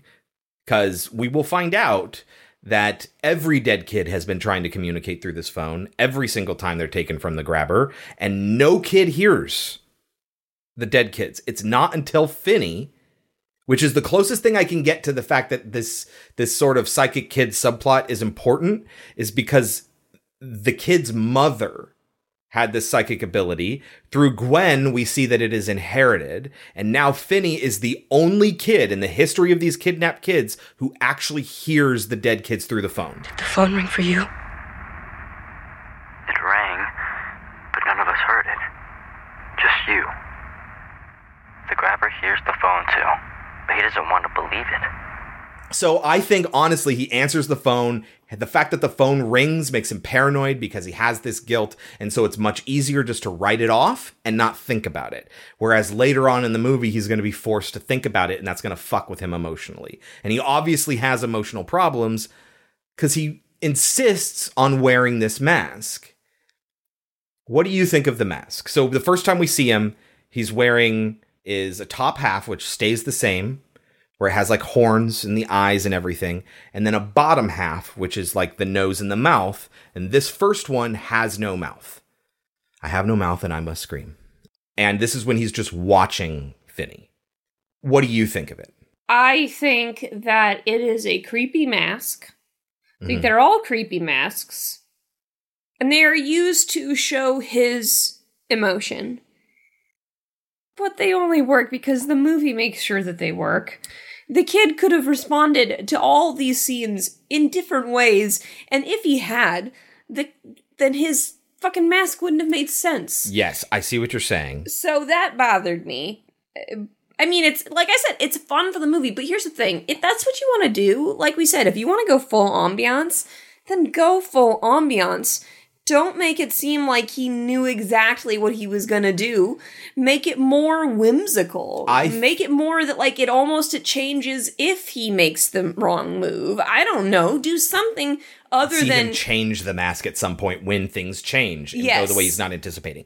See, I think that is a good idea, because I don't have a problem with the fact that he always seems to have a mask for the emotion ahead of time, because I think he's anticipating. Well, yeah. He knows how this goes and how it's gone every single time, and he knows that these kids are going to disappoint him. So just like with Kiss the Girls, they get killed or punished when they disappoint him. And he wants a perfect kid, but he also, in the back of his mind, wants to play Punish the Boy, or whatever it's called. Naughty boy. He wants to beat these children for being naughty. So he needs to have a mask that has a frowny face on it.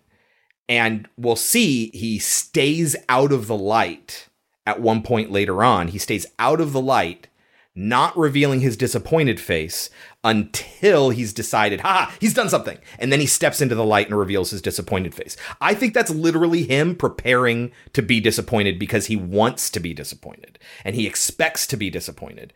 And just like when he's sitting up at the top of the stairs and he falls asleep, he's wearing his disappointed face because if you see my mask, I will be disappointed. Right. But so what you're saying is that if he had told him the truth, he wouldn't have come out of the shadow? He would have been like, I'm going to stay here because now it's inappropriate. I agree. That's where it fails. So I think it would have been interesting, to your point, to see him change masks because his mood changes unexpectedly. I think that would be interesting. The masks were designed by Tom Savini, which I think is pretty cool. I think this mask is really fucking cool. I like it a lot. I like that it comes in 2 parts. They reminded me a lot of the ones from The Purge. Which is funny because Ethan Hawke's in her. Yeah, that's true. But yeah, I still like the idea of the interchangeable pieces that interlock together depending on his mood. And there's only 3 of them. The top always stays the same. The bottom is either no mouth, a frowny mouth of disappointment, and a broad grin. So the next time we're going to see him, he's wearing the broad grin, and that's when he's trying to, like, make friends with him. And again, if you're again thinking, doesn't that remind you a lot of American Horror Story? And wasn't he a clown? And you're like, yes. Yes. Yes. Yes. No, no matter what they did, they couldn't seem to get away from what they were trying to get away from. Yeah. Mm-hmm. So let's go over all the different things that the kids tell him to do. Okay, yeah. So he gets the phone. We've already established that the grabber says, stop fucking answering the phone. There's nothing there. It's just static electricity building up in the basement. You know, that's all it is. I think it's static electricity that does it.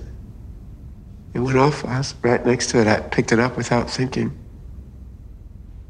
To see if anyone was there. Was there? No. And he writes it off. But throughout, he will continue to answer the phone, and then he'll start hearing from these kids. So walk us through this. So the first one is Bruce, the kid from the baseball game. Mm-hmm. And he tells him to start digging because he had found a tile that was loose, but he didn't have enough time to dig a hole. Okay? Now, I want to say a couple things about the way that they dealt with these kid conversations. When I was listening, the conversation did feel stilted. Yeah. And I knew that was going to go somewhere, and I was excited for where it went, and I wasn't let down with where it went. So that was good. I love it when it feels like something has been planned. You know something's going to come of it, but you don't necessarily know what. And then when it all comes together, it feels great. I think this movie does a good job of that. Yes. I'm gnawing. It's gnawing at my brain. I know there's another movie that does this kind of similar thing where they hear different parts of a conversation and it doesn't really make a lot of sense at the time, but it kind of works. And then later they put it together and it makes perfect sense. Can't think of what it is. Sure, it's a lot of movies. But yes, you said it at the time, and I was like, yeah, that does sound familiar. So you guys listening out there, if you know, send us a message on Twitter or at Pod Cemetery, or hop on our Discord, which you can find through our Patreon. Now, I don't know how I feel about seeing the kids. There are parts about it I like, but there are also parts about it I don't like. Would it have been creepier and better if you didn't see them until later? Mm-hmm. Yes. But at the same time, do some of the kids give decent performances here? Yes. Do some of them not give such decent performances here? Yes. They also want to play the shock factor game here, like they do in The Sixth Sense. You know, like I said about like the Texas Chainsaw Massacre, they want you to know there's violence, but they don't necessarily want to show you the violence. This is The Devil's Backbone, where the first kid you see like that has a wound in his head, and he's obviously dead. You know, it doesn't do that cool smoking blood effect, which was awesome in The Devil's Backbone. Come on, I'll show you where my dad keeps his gun. Hey, come on. I'll show you where my dad keeps his gun. Come on. Yeah, oh no, totally, yes. Very, very much like that. I did appreciate that when you do see them, you still hear them through the phone, and they're not directly interacting with Finney, at least. I did appreciate all of these things. That said, I really, really like a moment later on when the grabber is confronted by the terrible things he's done to these children. He sees them, all of them together. And if that was the first time you saw them dead like that, would have been much more effective if you hadn't seen them up to that point. That's what I'm saying. Yeah. There are things they could have done with that. I think that having them stop the girl, even though it's accomplishes nothing. But I think having them... Or is that what I'm remembering, where they show up in front of Gwen later on? They shock her and she falls off. Did they not show up in front of the grabber? No, they do. Okay. And it is important because the movements that they do when they're doing the kind of pantomime acting while they're on the phone with him, they will do those movements with Ethan Hawke. And again, I think that that's cool. But would it have been more effective if we didn't see them until later? Maybe. I don't know. One thing we haven't talked about is that they forget who they are, they forget their names, and they respond differently to when they're told their name. But it also kind of explains the fact that they repeat specific things over and over again. Bruce repeats the things that he said to Finney multiple times. You almost got me, or you almost had me, or whatever. Your arm is mint. You almost had me. You have a killer arm.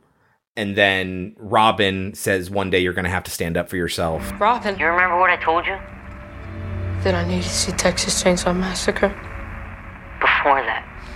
That someday I have to stand up for myself.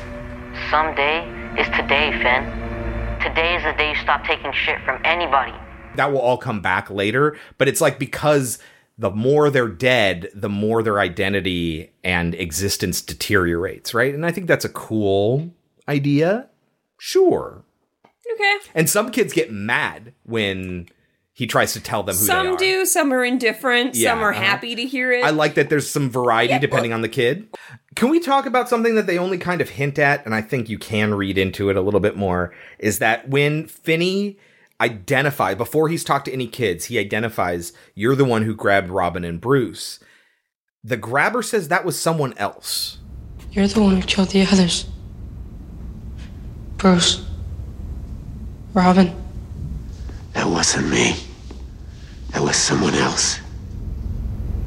I will never make you do anything that you won't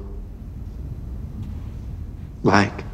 Is he a different person when he's wearing the different masks? I don't think so. So what is that about? Is that him again suppressing, like, oh, I need to keep him happy, we need to be friends, maybe I won't have to punish him? Well, because remember the first time he meets him, he says, I'm not going to do anything to you. Yeah. I'm not going to do anything to you. I think he fully believes that at that time, because when he punishes people, he's a different person. I think he's just lying to him. Fair enough. There's no way to tell. The movie doesn't really lean one way or the other, except for here when he says that's somebody else. But again, like you say, he could just be lying to him. What do you think of Hawk as a villain, actually? We saw him recently in Moon Knight as a villain. It's not really fair to compare the two because he has way more to do in Moon Knight than he does here. Mm-hmm. Like, Moon Knight gives you reasons for why he is the way that he is. That's a big problem. It's hard to judge a person when you're just an evil person. It's not compelling.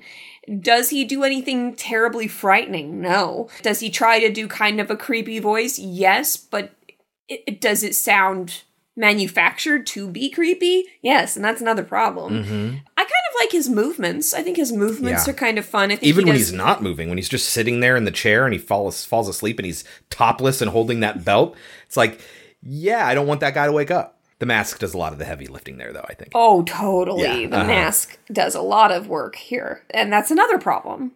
It's not Hawk, it's the mask. Mm-hmm. Yeah. I think his movements are good. His movements work with the mask. I think that's a good character work. The voice was too manufactured. And I just didn't get enough out of him. He's just an evil person. And there's just not a lot going on there. So he was obviously in Sinister.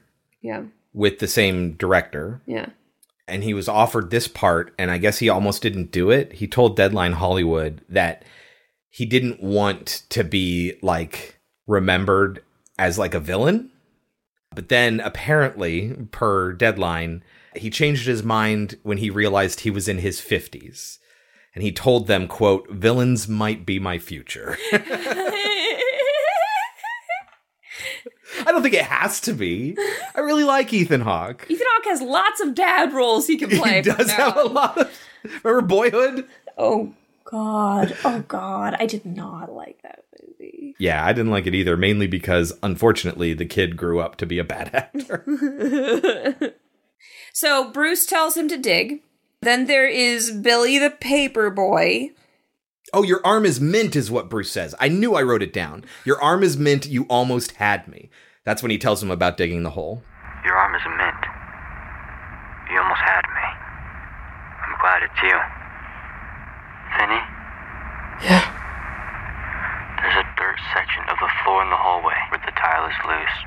Okay. Dig down underneath the foundation. I tried, but there wasn't time for me to dig up and out the other side. We'll have enough time.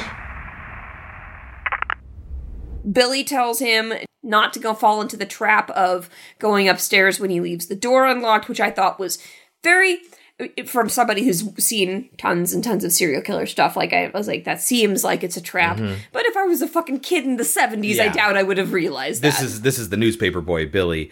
But yeah, he tells him it's a trap, and he goes up anyway. But not all the way. Dumb asshole. He goes up to kind of like see if he can see, but he can't, so he doesn't go he doesn't go all the way up. Which is good, because we're shown that Ethan Hawke is in fact waiting. And he is awake at that point, because it's almost immediately after he leaves the door open. It's not until later that we see that he falls asleep waiting for him at one point. It's a long cable that he took from the wall, I want to say, and then he hid. He says what it is. I don't remember the specifics of it. We can put that line in.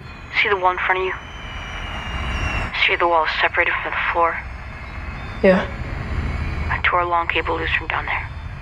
I kept it hidden. Well, he also uses the rug to thread the cable up to get it. Yeah. And I was like, why not just use that to like climb up? Right. I was thinking the same. Yeah, it will fold, but you can climb up the rug better than you can, just hope to climb up the wall. And he ends up ripping off the bars on the window. Now, this basement there's a bathroom down there, and there's like walls, and so you go around a curve to go to the bathroom, and that's where the hole is down this little hallway, and that's where all these rugs are in the bathroom, and he hides things there. And apparently Ethan Hawke doesn't really look around, because I guess it's a control thing. Like maybe he just thinks he's in so much control he just assumes there's no way anything's happening. Well, also he's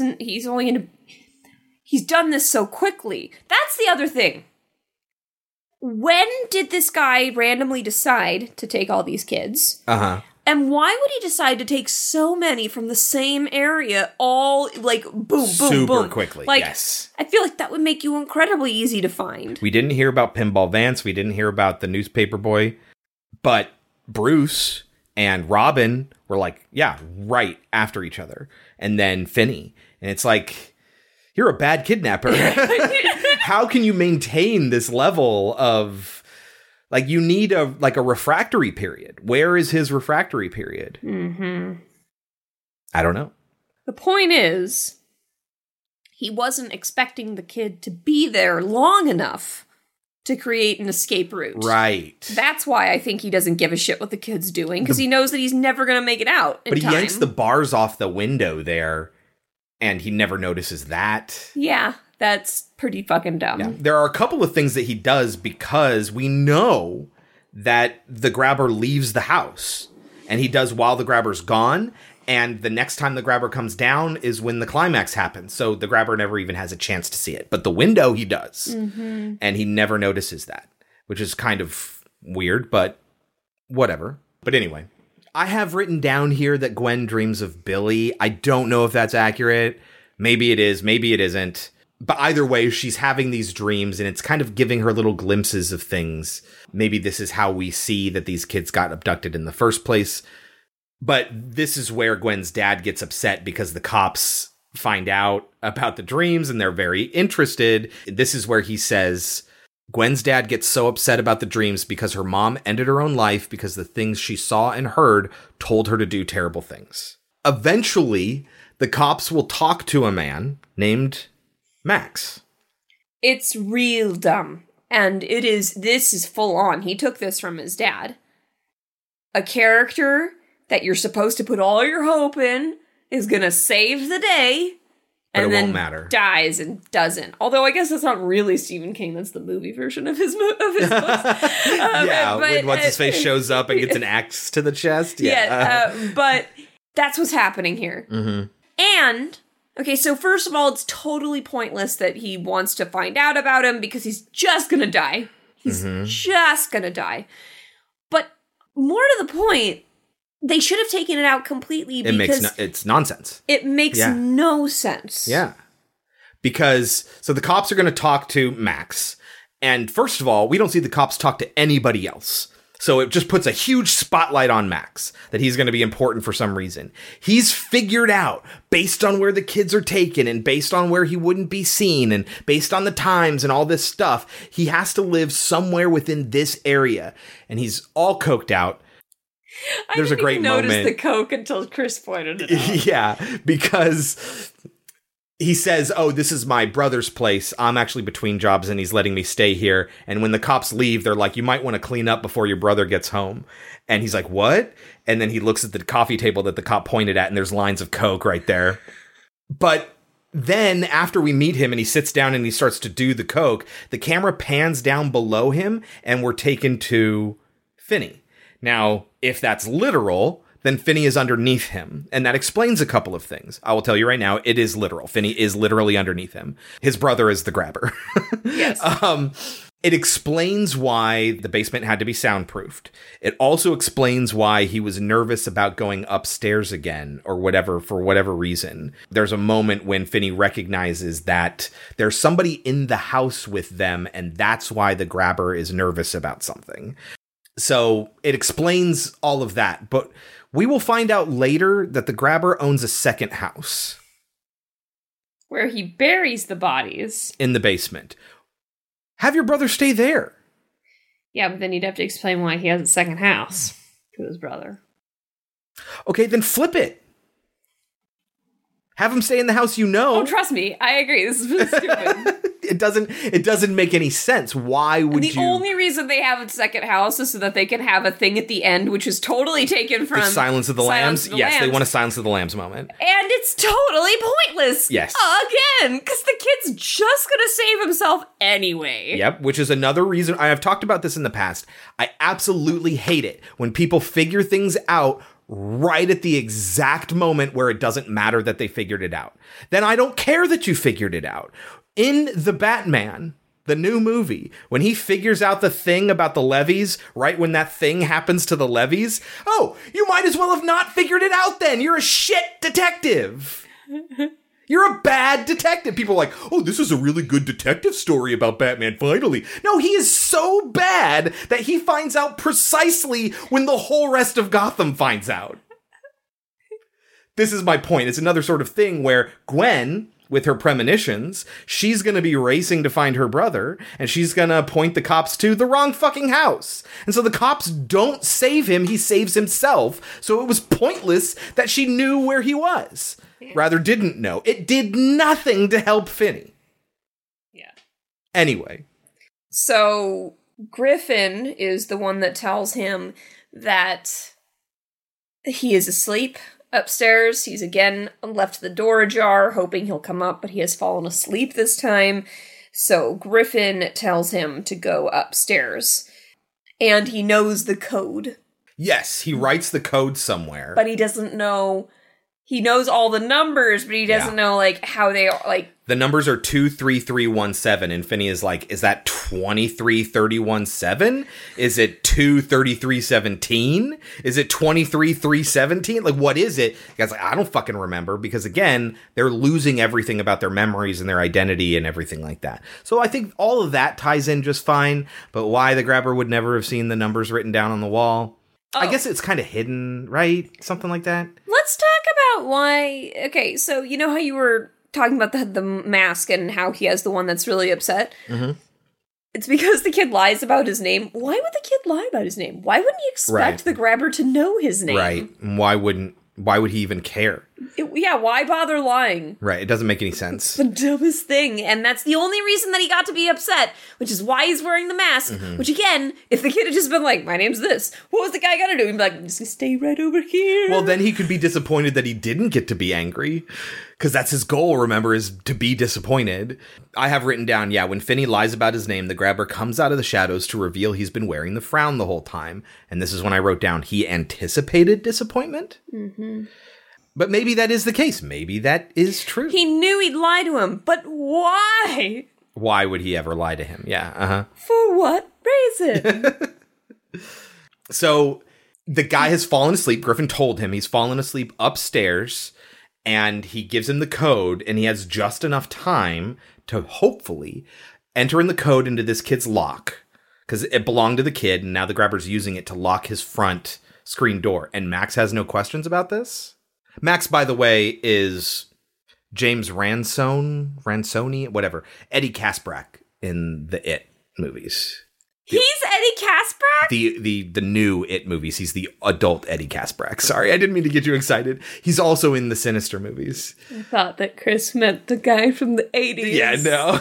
As an adult. 1990, I think, isn't it? Chris has got my hopes up. I'm so sorry. Tore them down. I know that's exactly what happened too. I'm like, oh no, wait, don't misunderstand me. Anyway. So he's able to get to that lock and try a couple different versions of that combination before finally getting out, but the dog is awake. Starts barking, which causes Ethan Hawke to wake up. And we see him remove the top of the mask, which is the first time we see him put any of them on or off. And it has like these leather straps. I think the mask is fucking cool. He never wears sunglasses with the mask like they have on the cover, which is why I think he does wear sunglasses in the beginning when he's not wearing the mask. And they're just conflating those two things. It's possible. But so he chases after him. And Kelsey's like, why isn't he screaming? And he does right when she asks that. Why is he? And then he does, but the music's really loud, and he chases after him with the van. And then but he doesn't scream when he's in the house, which would have told the brother. Yes, but he didn't know what was going on. But he was pretty sure there was somebody up there, but he didn't bother to scream then. Or like right when he gets out and he knows he's awake. And he's running through a neighborhood. He doesn't bother screaming until right before he gets taken. Right, and he pulls him into some bushes and holds a knife to his throat. It's like, you make a noise and I will kill you right now. Yeah, because it's too bad because he didn't do it earlier. Right. And so people that had turned their porch lights on or whatever end up turning them off, and he knows it's safe to take him back. And then the brother wakes up after they get home, after all of this chaos. Hey, what was that? Oh, nothing. Go to bed. But the kid's not making a noise. And just right. Throws He could the kid yell down right there. then. But again, he threatened him with death if he did. And now he's just like, well, now my brother's awake, so now I can't do what I want to do. So I'm just going to throw you back down into the dungeon and I'll deal with you later. Which is a mistake because that allows him to hear the last kid on the phone. Yeah. So first we do get a scene with Gwen. She's starting to get pissed off that she's not getting visions that help her find her brother. And she says the line, Jesus, what the fuck? I mean, what the fuck? Just fun, but it doesn't fit her. You know what I mean? Well, no. Remember how she talked to the cops earlier? Remember how she talked to the bullies earlier? But she's got a mouth on her. No, but I see it written down on the page, and that's the problem. It does not feel natural. Yeah, I took him down because obviously I'm the grabber, you dumb fucking fart knockers. Gwendolyn Blake! Fucking cocksucking cowards! Fuck you too, ugly ass face. The kid's not naturally saying It's Stephen King dialogue. This is what I'm talking about. Is he inherited the dialogue from his father. And I don't know if it's him. Maybe it's not in the short story. Maybe it's Robert Cargill, who writes movies with Scott Derrickson. I don't know. I don't know what it is, but it bothers me. We also didn't mention that when she first finds out her brother's kidnapped, she runs out of her friend's house, and then they have her very obviously either running in place or running on a treadmill in slow motion, and it's very obvious that she's just hopping up and down and not making any progress. I thought that was very stylistic. It was very stylistic because they do a Hitchcock zoom at that point. Yeah. You know? So again, ambiance over food. Yes, style over substance, yes. So this last kid, Vance, this pinball kid. Pinball Vance Hopper. He gets a whole scene, and it's going to turn into the little sister's dream, which I thought was interesting. That's an interesting blend. It goes from him talking to our main kid to her dream about him. Mm-hmm. I'm not sure why we got to see this kid's backstory and none of the other kids, but okay. Yeah, we see his backstory. We don't see anything about Griffin, I don't think. We don't see anything about Griffin. Billy we see leading up to the abduction, just like we saw with Robin. And we met Bruce at the beginning. It's weird inconsistency with the way they do the past for these kids. Yeah. It's all over the place. Mm-hmm. But so we see that this kid was a total bully asshole. He was just on the edge. He was hardcore. Kicks the kid's ass for ruining his pinball score. When he almost beat his high score. And he cuts, and I wrote that down, 7741 into the kid's arm, and you barely see it, and I thought that was kind of cool, because later that's going to be the number of the house. And I thought that was cool that, like, they did that for just a moment. Like, they didn't linger on it. They weren't trying to say, look at the arm. And I was like, I like that. But that's her, Gwen's vision. That's why she knows where to go. Yes, and I thought that was well done.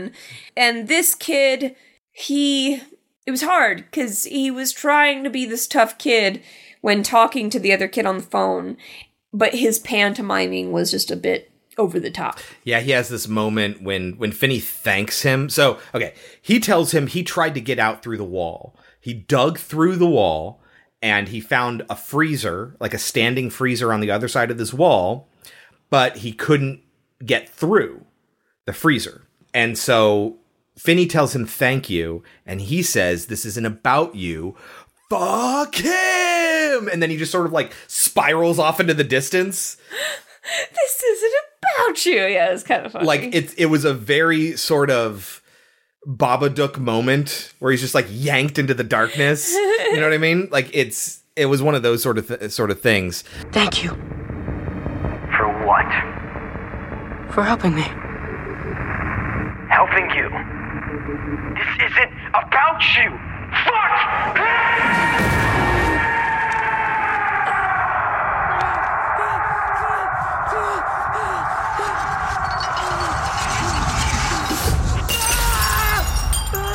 And so what Finney does is he grabs the top of the toilet tank to dig through the wall, and then he uses, we didn't mention this, he cuts the grabber when he's abducted with this little flashlight rocket that he has, and he uses the tail fin on that rocket to unscrew the panel in the back of the freezer.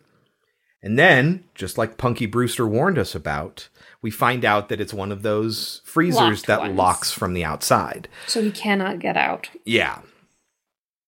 But all of these things are going to lead to, and he doesn't know it. He freaks out. He's crying. It's not going to work. He finally cries for the first time. Yeah, like he's kind of come to the like realization, I'm not going to get away. I'm going to die. I'm going to die. And it's kind of fun the way all these things come together to. It's going to help him overpower Ethan Hawke and, like, put him into a little trap, kind of like Home Alone, even though he didn't know that. And I thought that was fun. Right. And you I liked the way that it all connected as a puzzle. And it is very fun. But yeah, he starts to cry, and Robin tells him not to cry. And Robin is going to give this really shitty motivational speech. It's terrible. Earlier, he said, someday you're going to have to stand up for yourself. He tells Finn this time. Oh, and he calls him Finn for the first time, I think. Maybe if he does earlier, the point is that Robin is like this motivational figure in his life. And since Robin calls him Finn, he's like, that's right, I am Finn. I'm not Finney anymore. I'm not a kid. I'm Finn. He says, someday is today, Finn. And he gives him this really motivational speech. And then he tells him how to attack the grabber with the phone. And he teaches him. And that's a fun moment. Where he's like, first, fill the phone with dirt. And Finn's like, so does this mean I won't be able to talk to any of these kids anymore? And he's like, it's gonna stop now either way. So he fills the phone receiver with dirt. And then, he tells him, take a step forward, take a step back, and swing. Well, and no, he does forward, back, forward. You gotta play with your feet. Well, yes. But that's when you swing. You step forward when you swing. So it's raise the phone, step forward, step back, and swing. And you lunge forward when you swing. And the idea is you step forward, they think you're going to attack, then you step back, so you miss whatever they try to respond to you with. And that's when you hit them when they've made themselves vulnerable. And so he teaches them how to do that. And so they're like practicing. And as cheesy as it is, I really liked that. Didn't like the motivational speech. I liked the practice. That was kind of cool. Meanwhile, Gwen's riding around in the rain in a yellow rain slicker because we got to keep making these Stephen King references. And she gets knocked off her bike out of fear because the kids are standing in front of her. Right in front of the house. Lo and behold, that's not the right house. They point to the house because that's where they're buried. They're buried in this other house. And so she calls the cops because the cops were legitimately like, you obviously know things. That was refreshing, at least, right? The cops are like, you know something that you have no way of possibly knowing. If you can help us in any way, I don't care if it's nonsense. Help us out. Mm-hmm. And so they respond when she calls them, and they show up at this house and they start to search the house. Meanwhile, I guess before this happens, or maybe during it, Max snorts a line of coke and realizes what's going on. He realizes when he looks at the map that his brother's house falls within the criteria he set of where the grabber must live. And so he starts searching the house. He is wearing a math shirt for some reason. I don't know if he's an out-of-work math teacher. Again, if this was a full book, we'd probably have his whole story about how he became a teacher and why. Also, a teacher character in a King story, right? So, well, yeah, but so he is gonna go down there and he's gonna be like, oh shit, I can't believe you're down here, but it's too late. He's gonna get an axe to the face. To the head. Oh, to the head. The top from behind when the grabber kills him, and he's just wearing the eyes at this point, and his mouth is revealed. Which isn't common. Normally he's wearing a mouth with no eyes or both. It's not common for him to wear the eyes and no mouth. But I guess we need to be able to see his mouth during this. And it's at this point when every method of escape comes into play. He's decided, you just made me kill my brother. You are dying right now. This is the ultimate disappointment. Now I get to give you the ultimate punishment. And he ties up the dog. I can't remember the dog's name. Do you remember the dog's name? No. It's like Hercules or one of those type of names, right? Samson, that's what it is. Yeah. He ties up the dog to prevent Finney from running away because the dog will get him. He's in range of the front door. And Finney runs into the hallway that leads to the bathroom. And then he pulls the rope tight, which he set up as a tripwire. He trips over the tripwire and falls into the hole, which he covered with one of those carpets that's rolled up in the bathroom. So he falls in, and the grabber breaks an ankle. And so he's like stuck in this hole. Well, he does, because the bars that were on the window are down there. And he gets his foot caught. He gets his foot caught, and that causes it all comes together. Yes. And then he just starts beating him. At one with point, the phone. Knocking his mask off. And this is some insight into the grabber character. He panics. He starts holding his face. But this is my point. He didn't do that when he was out and about. He did it when it was removed, because I think there is an Ethan Hawke mode and there's a grabber mode. And when he removed the mask when he was in grabber mode, that caused some sort of mental conflict within him. And he starts freaking out and panicking. Well, it cripples him. He can't really fight back anymore. Not that it mattered. He's in a position where he can't really do much. And the kids but it allows show the up. kid to, the kids are all taunting him, and all the things that they were saying before that felt disjointed. That's what it is. They don't show up. He's hearing him over the receiver. Oh, yeah. Because he's Finn's strangling him at this point. But I do think they do show up. Maybe they do. Because they do the pantomime that they were doing earlier in the film as well. But yeah, through the phone, they're taunting him with the things that they said earlier that felt disjointed that now make a conversation. And this is a really cool moment. I gotta say, again, as cheesy as it is, I really like it. You like the end? He says, Finn's arm is mint, is what Bruce says right when he yanks down and snaps his neck. Oh, that's fun. I didn't notice that. No, that's not what I meant. I don't like, it's Finn. Smile for the camera. No, we're almost there. So they're searching around and you're like, oh my God, is all this happening down in the basement while the cops are upstairs? No, they almost don't find the basement. Then they do. Oh my God, they almost don't find the fucking basement. They almost walk into a house and they're just like, guess no one's here. And then walk out. They see the mounds because apparently he can't dig down. There's just mounds of dirt. He doesn't want to. Who fucking knows? I don't. He's obviously trying to hide it. Because the story isn't going to bother to tell you. Yeah, we never see any of that element. So they come out and they're like, well, we found the bodies, but we don't know where Finn is because she's waiting outside. And then he comes out the front door. Oh, we didn't say. How does he get out when Samson is guarding the door? He gives him meat from the freezer. From the freezer. Fun. I guess. It's everything coming together. But then he gets to go and sit next to the girl he liked, which was when he goes back to school, everyone's like, oh shit, he's the guy that killed the grabber. Him? Really? He's smaller than I thought he would be. And then his bullies are just sort of looking at him. Boy. Yeah, it's the goof boy. Yeah. And then, yeah, when he goes back down, because the girl he liked wanted to be his lab partner. And so she was really sad when he got kidnapped because she actually did like him. And then he sits down next to her and she says, "Oh, it's good to have you back, Finney." And he's like, "It's Finn." Which, you know what? Good for him. His identity has changed. He's gotten confidence. He doesn't want to be treated like a child anymore. These are all natural things, but it is a really lame sort of tag at the end of the movie. Yes. Very, very much so. So, Kelsey, what do you think the movie has on Rotten Tomatoes? I think I know. Is it 84? Close. It is 83. The Black Phone might have been even more frightening, but it remains an entertaining, well-acted adaptation of scarily good source material. It has a Metacritic of 65 and a cinema score of B+. It was also nominated for, get this, the Hollywood Critics Association has a mid-season award show in July. And they've had it for this year. And it was nominated for Best Horror Film. It did not win. Okay, good. Do you want to know what won? Yes. So, other nominees were Master. I don't know what that is. Scream. Okay. And X. If it's X, I'm going to be so mad. The winner of Best Mid-Season Horror Film was Fresh. You didn't say Fresh was one option. Because I was going to reveal it when I told you it won. I wanted to guess which one won. No, I wanted to give you the surprise that Fresh won. I was so happy. Yeah. I mean, look, Fresh had its problems, but I really liked it. Yeah.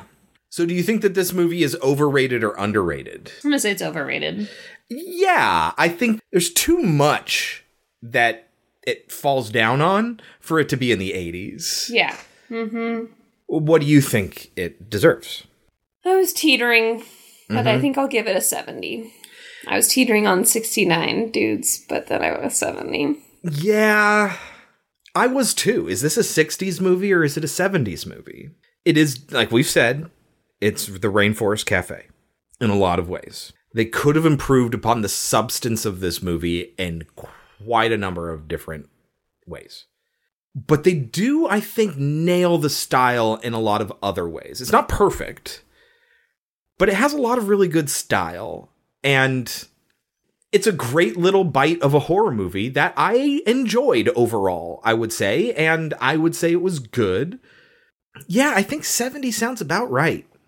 It's good enough to be in the 70s. And again, remember that to us means that it's a pretty good movie. Anything else to say about The Black Phone, Kelsey? I don't think so. So that is our Patron's Choice serial kidnapper episode. Yeah. Of 1997's Kiss the Girls and 2021's The Black Phone. What are we watching next week, Kelsey? Next week was another Patron's Choice. Yeah. What's the theme of this choice, Kelsey? So we're going to a wedding this weekend. We are. Which means that this will probably come up late again, since this one is going up late because I got sick. And it's incredibly, we lost power 3 times today, the day this is going up. So we just, the world did not want us to finish editing this. No. So, yes, this episode is going up late, and we are trying our absolute damnedest to get it up only 1 day late.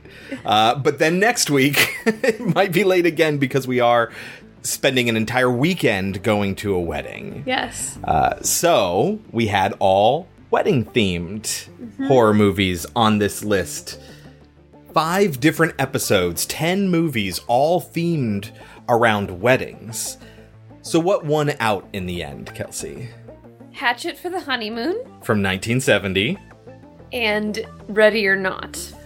Almost unanimous by the patrons. They really, really, really wanted to hear about Ready or Not. Which is funny, because I think we talked about the fact that you really liked it. And I liked it, yeah. Really like it. Yeah, but I don't remember why I didn't like it, so maybe I'll have a change of heart. Was it kind of the opposite? Did you like Your Next more than I did? Yeah. I don't know why. I don't know if I can explain why. At least not off the top of my head. We'll have to watch it and find out, I suppose. Yeah. So next week, a wedding episode, 1970's Hatchet for the Honeymoon, and 2019's Ready or Not. Thank you very much, patrons, for selecting this episode. Patrons including Jeremy E. Haig, Stacey Nye, Greg Soto, David Mezzacappa, the Chickapedia, Jeffrey Crevier.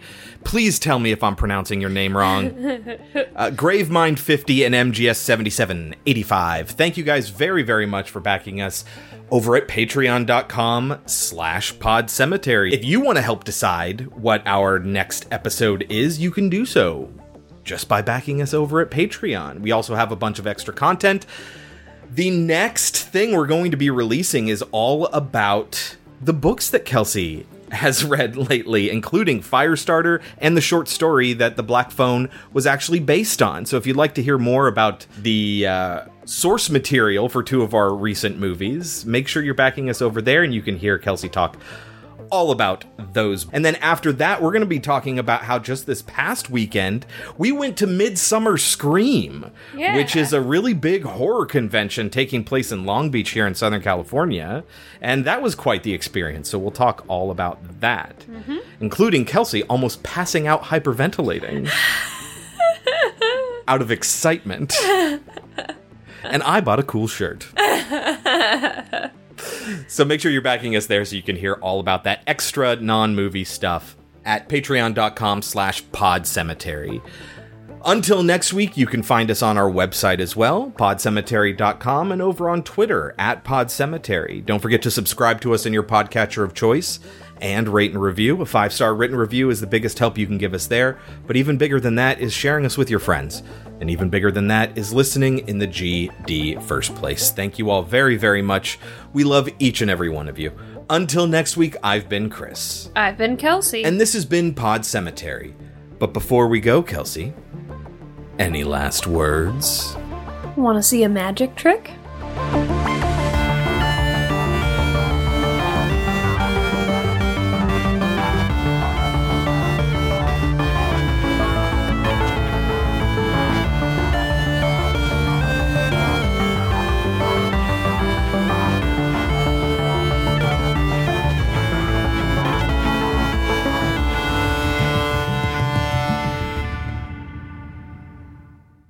He's a collector.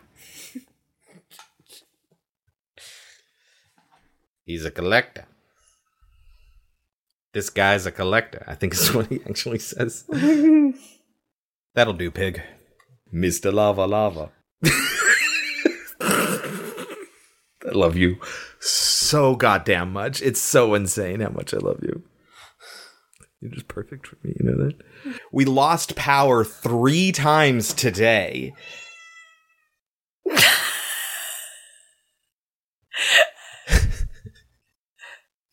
Jesus?